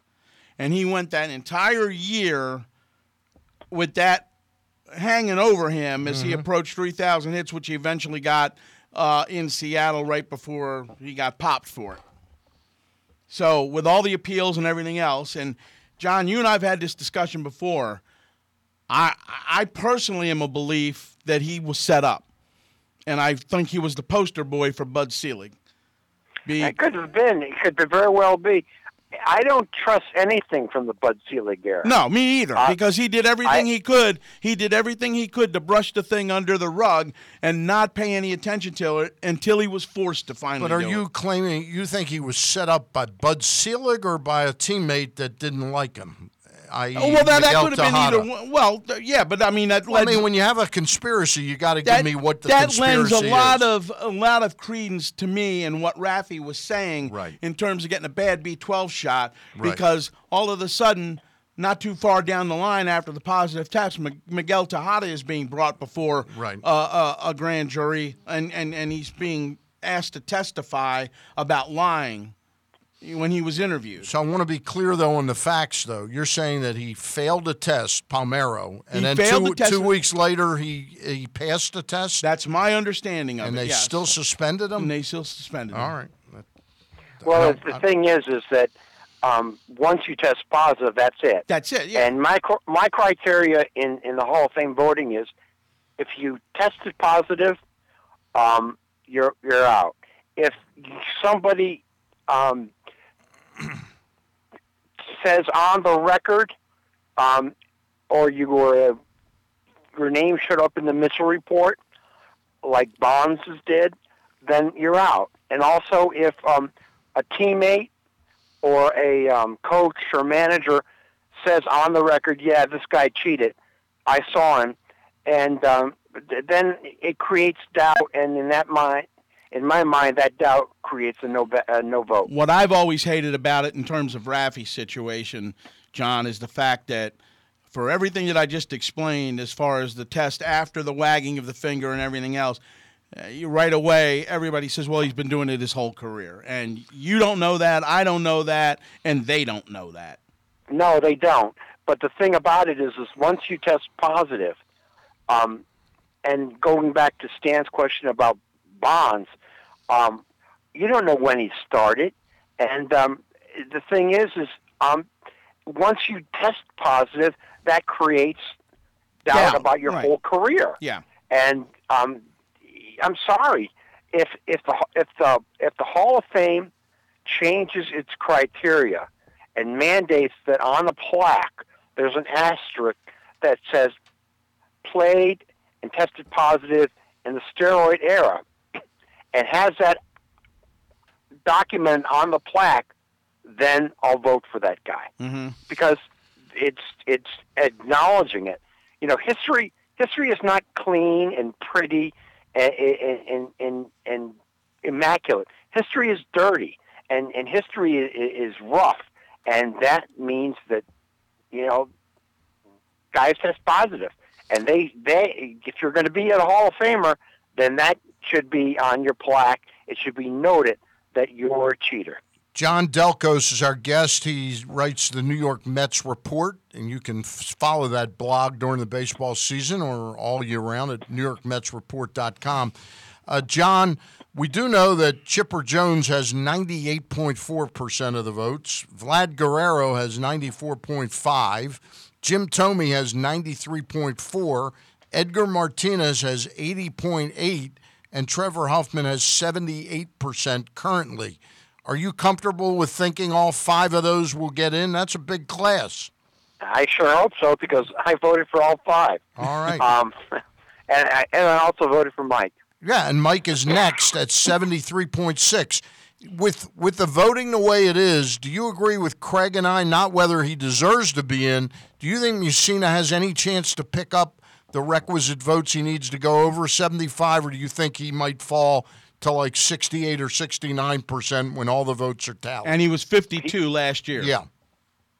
He might. I don't think you're going to pick up 2%. Well, it's 1.4% as of last night he would need, yeah. Yeah, but, you know, what he has now, next year he could get in. Okay. And he's going to get my vote. Where do you every stand? time he's on the ballot. Where do you stand on Curt Schilling? He's next below Mussina at 66.5%. I didn't vote for Schilling. I just don't like the guy. You know, I'm not a big advocate of the. You talk about conspiracy or theatrics. I think the bloody sock game was a theatric. You know, if you get a cut, you know, first of all, he had surgery on that ankle. How are you pitching? Maybe he didn't have surgery. Yeah, there's doubt there. But there was a big blood spot on the sock, and it was perfect. I mean, nobody bleeds in a perfect circle, and so why is that there? Nobody could find the damn sock either. Yeah, where did that sock go? They got it in the same room as Albert Bell's corked bat in Chicago. Yeah, you would think that somebody would have kept that sock and sold it, but nobody could find that damn sock. And you know, Schilling was that is unbelievable. That is unbelievable. All right, we're talking with John Delcos about the Hall of Fame. Your thoughts about Chipper Jones? He's near. I mean, that's just about as high as anybody's gotten. Has anybody ever been? I know as of 5 years ago, nobody was at 100%. No. I mean, Tom Seaver was Tom Seaver was around this number, right? 98%. Tom Seaver. Yeah, and Kurt Griffey, I think, Ken Griffey surpassed that. Yeah. Or Ken Griffey. I'm sorry. Yeah. And who's Kurt? Well, who's Kurt Griffey? You get older. Who's Kurt Griffey? That's right. Yeah, he was my favorite. Griffey was one of my favorite players, and you know, some of the guys I voted for, like McGriff. Yeah. You know, he fell shy of 500 home runs, but we talk about steroids, and McGriff did it cleanly. He's probably he and Tommy are probably the last great power hitters that did it cleanly. And that's why I got my vote. And nobody ever linked to McGriff or Tommy to steroid usage. So I voted for him. What about Edgar Martinez in terms of the DH? I mean, we always hear about DHs and how a lot of people don't even want to recognize them for the Hall of Fame in many instances. But, you know, Edgar, I think, along with David Ortiz, but again, you run with the David Ortiz, you run into that same issue as far as the PEDs. But when you think about the three DHs, I think about is one of them's Edgar, obviously, and the other one played right here in Baltimore and played for the White Sox, and Harold Baines. I voted for Edgar, and every year I sent an email to the Seattle Mariners PR guy saying, once again, Edgar got my vote. You know what? If you don't want to vote for a designated hitter, well, then get off your butt, Major League Baseball, and abolish the DH. Right. It's a legitimate position that you guys installed into the game, and 44 years ago now. Yeah, it was supposed to be a 3-year experiment. Yeah. But you know, it keeps getting renewed. I voted for Martinez. And I think that he in fact, Edgar got my MVP vote the year that the Mariners got in. I believe 1, 2, and 3 were Mo Vaughn, Albert Bell, and I don't know who the third guy was. It wasn't Edgar, but Edgar got my vote that year. And I don't mind guys being compilers. You know, like Yastrzemski was a compiler. Hey, even Cal Ripken was a compiler, you know? Yeah. But the thing is you have to be pretty damn good to stay around that long to be compile compiling. those numbers. Yeah, no question about it. Talk a little bit, and I haven't asked Craig this either. You know, a lot of times when the Orioles would sign these old timers like Sammy Sosa, I could have cared less. It was a yawn. I was thrilled to have 1 year of Vlad Guerrero in an Orioles uniform and get to witness him up close, even though he was probably 75% of the player he was in his prime. And while he was an Oriole, John, I saw something out of Vlad Guerrero I've never seen out of anybody else ever to play this game. What, hitting the ball off the ground? Hit a baseball for a base hit to center field after the ball had bounced. Yeah. I thought he was one of the great players of our generation. I didn't vote for Guerrero last year because I voted for 10 people on my ballot, and the last guy was Lee Smith. Mm-hmm. And he was the last year on the ballot, and Guerrero was his first year, and I figured, well, Guerrero is going to get it next year. So I'm going to vote for Lee Smith this year because this is his last chance. Lee Smith was the compiler. You know, you talk about the DH not getting credit. I love that term. Well, I've never heard that term, compiler. Relievers don't get credit either. And here's a guy with third all-time in saves. You know, I mean, whatever the save rule is, it is a rule. And he got 400 of them or whatever it was, and that's why he got my vote. And I saw Lee Smith pitch. And but the question was about the question was about Vlad Guerrero. Yeah, I know. Yeah, I like Vlad, and I did. I love him. I enjoyed watching him. Yeah, I loved watching him play.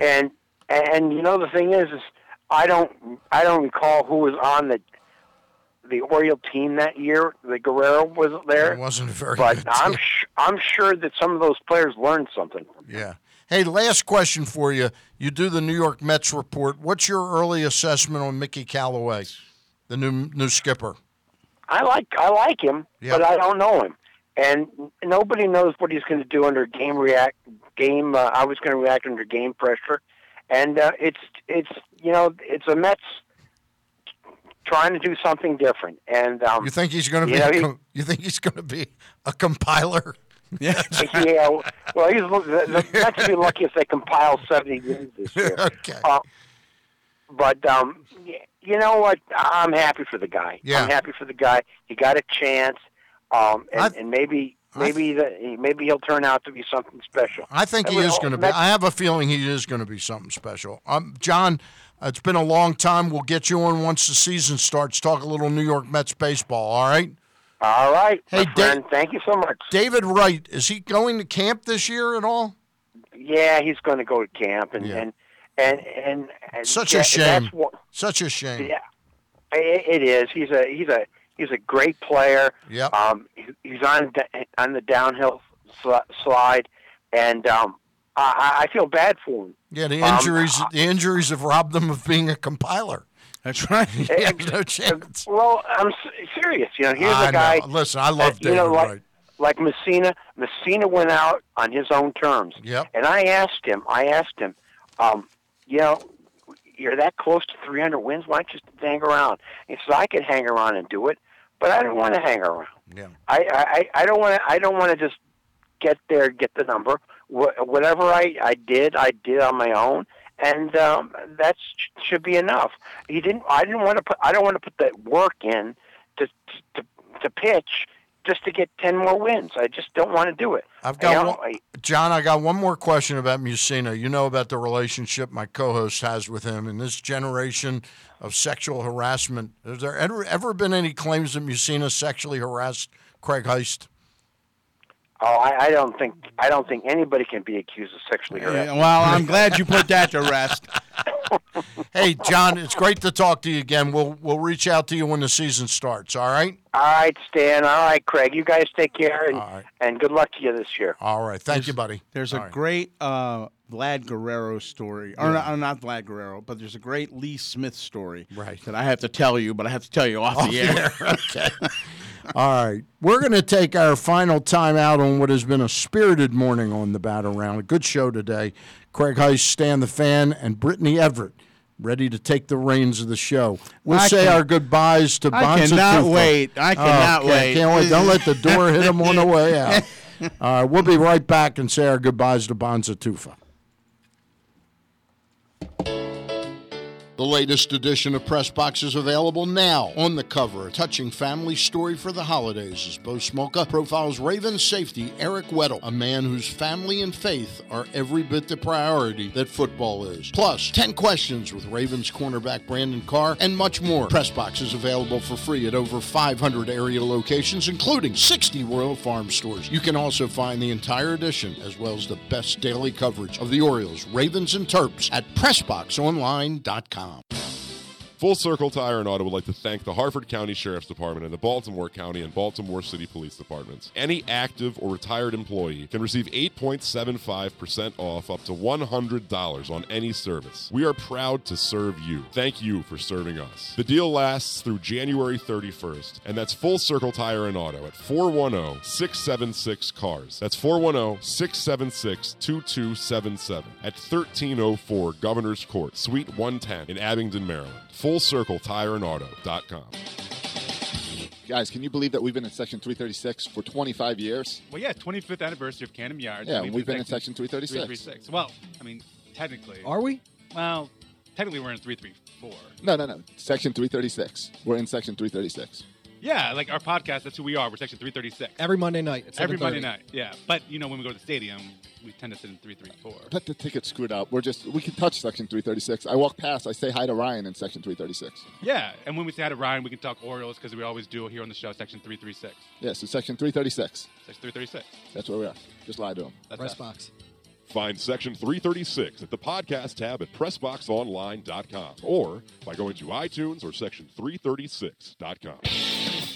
Hey, it's Glenn, and you might not know this, but we actually have a great wrestling podcast. Well, it's an okay wrestling podcast. No. Don't sell us short, Glenn. This podcast involves the main event, AJ Francis. That means it is the best wrestling podcast. Look, just because you're bigger than us does not mean you're better than us. It does not mean you're the main event. The brains are the one that brings people to the table when it comes to podcasts, so it's me who brings people to Job and Out. Are you kidding me? Aaron Oster from the Baltimore Sun and Rolling Stone, you're the worst. Literally the worst. Like, no one has ever tuned in for your opinion. Got real quick. It's Jobbing Out. Glenn Clark, Aaron Oster, and AJ Francis of the Washington Redskins. He a Terp. Every week we're talking pro wrestling. You can find it by going to Jobbing Out on iTunes or SoundCloud or by clicking on the podcast tab at PressBoxOnline.com.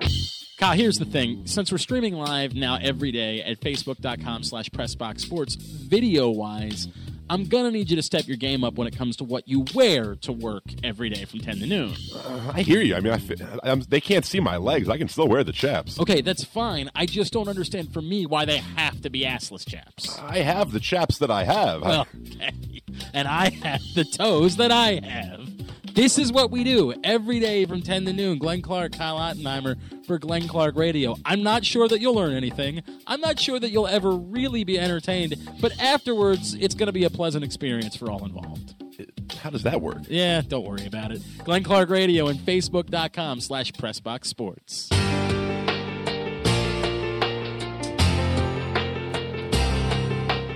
And we are back on the Bat Around after. Look, he's taking the show over now. Well, we gave him the most important. The most important saying the goodbye. last 2 minutes of the show. By the way, I'd like to say one thing right off the bat. We were talking about Glenn Clark's promos. Yeah. No, everybody is taller and bigger than Aaron Oster. Because I know Aaron. Okay. Did not know that. Yes. Okay. Bonza, you came in about a year and a half ago. I was very suspect. I'd never worked with anybody named Bonza before. But not many people have. I've grown to be very fond of you. You're a pro, and you're going to do great things in your career. I appreciate that. Thank you. Honestly, it's amazing. Wow. I put the 3-shot up, and it has me as Craig, and it has you as me. Don't ever make that mistake again. No, but honestly, I thought I knew a lot about baseball before I came here. Yeah. And you know even less now, right? You know less now. No, but it's like learning the details and what goes on inside a team and like thinking of what a player might do, where he might go, and why a team might be interested in all that stuff. It's All he does Like is that dial, story all he I just does told is- you off the Right, air. Exactly. Oh my All he God. does is dial the phone. I know. I mean, don't make it too big a deal. Don't make You're it a up. phone dialer. You're a You're a phone compiler. dialer. You're a board op. I'm a We love compiler. you. It's a compiler. We love you. Now get the hell out. So when do you actually start your job at Washington and Lee? 1 week from Monday. All right. 1 week from Monday, I'll be moving Wait a this minute. Thursday. Then why aren't you here next weekend? I'm Because moving he's on moving Thursday. next week. Oh, Yeah. details. Yeah. Hey, I thought you were happy about that, Craig. Come No, on. I mean, I don't care whether they show up or not. I'm not going to be here. No, it's Okay, really, point. this show, though, has turned into a real nice Towson legacy with Brandon Sachs, and now you're passing the baton to Brittany Everett. Yeah. Hey, Brittany, are you excited about working here? I'm super excited keeping the Towson string going. She's There just you go. saying You're that. big, She's just you're a saying big that to look good on baseball here. fan, too. Everybody that does this show is a big baseball fan, Oh too. yeah, I mean you have to be on the show. Well, but that means baseball's the best. that means you'll know more about the game as you start this adventure than Bonza did when he started the adventure. Oh, I hope so, but I have big shoes to fill from Bonza. All right. Well, listen, we love you. You'll stay in touch with us, and maybe will. when Washington and Lee wins the NCAA tournament, we'll have you on the show. Sounds like a plan. Let's And, do it. and remember, the driving lessons begin next Saturday. Oh my God. What? One thing, Virginia, is it Dunwoody or Dinwiddie County? When you're driving from around here down to Virginia, if you go through Dinwiddie, it's Dinwiddie County. Never heard of that county. Never heard of that county. Be very careful. Seriously, they love if you're 5 miles over the speed limit. They love to get you. We got- I love how you guys are actually giving We me got advice Arlington. on We this. got I know two or Arlington. three people. We who've got gotten Arlington tickets. County. We got Fairfax County. We Yeah. got Fauquier County. Maybe This is Prince on the way William. down to Durham. You hit Dinwiddie County. It's That in could Virginia. be all the way down. It's in Virginia, though. Right, but it could Yeah, be but all the he way might- down toward the Carolina line. But it's well before the Carolina line. It's after Petersburg. Lexington is 2 hours west of Richmond, hours south of JMU, Right. James Madison. So I don't know All how right. far. Just check it out. Yeah. We used to play Washington and Lee when I was at Salisbury. Yeah. Well, yeah. Yeah. Beat them. Couple of Beat D3 them all the schools. time. Yeah. Beat them all the time. Yeah. All All right. We wish you He nothing but knows. the best, and we'll Thank you. see Miss Brittany Everett here next week. Was a little concerned about her 2 weeks ago. Why are you clapping, Craig? Huh? Why are you clapping? I was a little concerned about Brittany though. You guys, you live in Laurel, and where do you live? Silver Spring. Silver Spring. She lives in Towson. You guys were Bonza had said it's pretty risky. You said you'd make it in. I said don't make it in, but if Brittany can make it, she lives in Towson. There wasn't we had even a that snow. recorded quarter of an inch of snow, and she couldn't get her car out. So I was nervous about that. well. But I talked to her about it. Yeah. Literally, like You don't the- need to explain Literally, it like the week to- before, to she was trying to drive and she ran over a nail and flattened 2 tires as well. So. I you can go. see the. Do you know how to work the board? Sure. I can figure it out. You can figure it out. All right, listen, gang. It's been a real. Best of luck to you. You're going to Thank knock you. them dead down there in Virginia. all Appreciate right? it. Thank The you. bar is probably very low because they've never had anybody It's in been his real. position. It's been real. It's been fun, but it hasn't been real fun. There he goes, Bonza Tufo. We'll see you next week. Don't forget, Ken Zales, Sarita Hubbard are in tomorrow. Who do you like today in the 2 playoff games? Atlanta at Philly. You know what? I'm going to take Atlanta in that. So am I. And I'm just amazed that they're a favorite against a number 1 seed. I think that's the first time that's ever happened when the number 1 seed being at home. I think it speaks to Nick Foles as quarterback of the Eagles. Right. If he plays at his highest level, they can win that game. And I know Glenn But Clark. I like Atlanta. think Glenn Clark posted something this week about anybody that doesn't. Oh no, maybe it was Mittemeyer. Mittemeyer said that considered a source. Well, no, just along the same line. Says anybody thinks Jacksonville can't win. Jacksonville can't win that game. I'm sorry. All right. They're not going to go into Pittsburgh. And Scott Van Pelt picked it as a 4-point game. He says 23-19. I think Jacksonville's going to keep it close. I love New England tonight. And tomorrow, I think the Saints get past Minnesota. But do you love New England at 13.5 points? I like them to take care of Tennessee at 13.5. Guys, thank you very much. But Zales and Sarita tomorrow, 10 to 12. Glenn Clark and Kyle Ottenheimer back Monday, 10 to 12. That's it. See ya.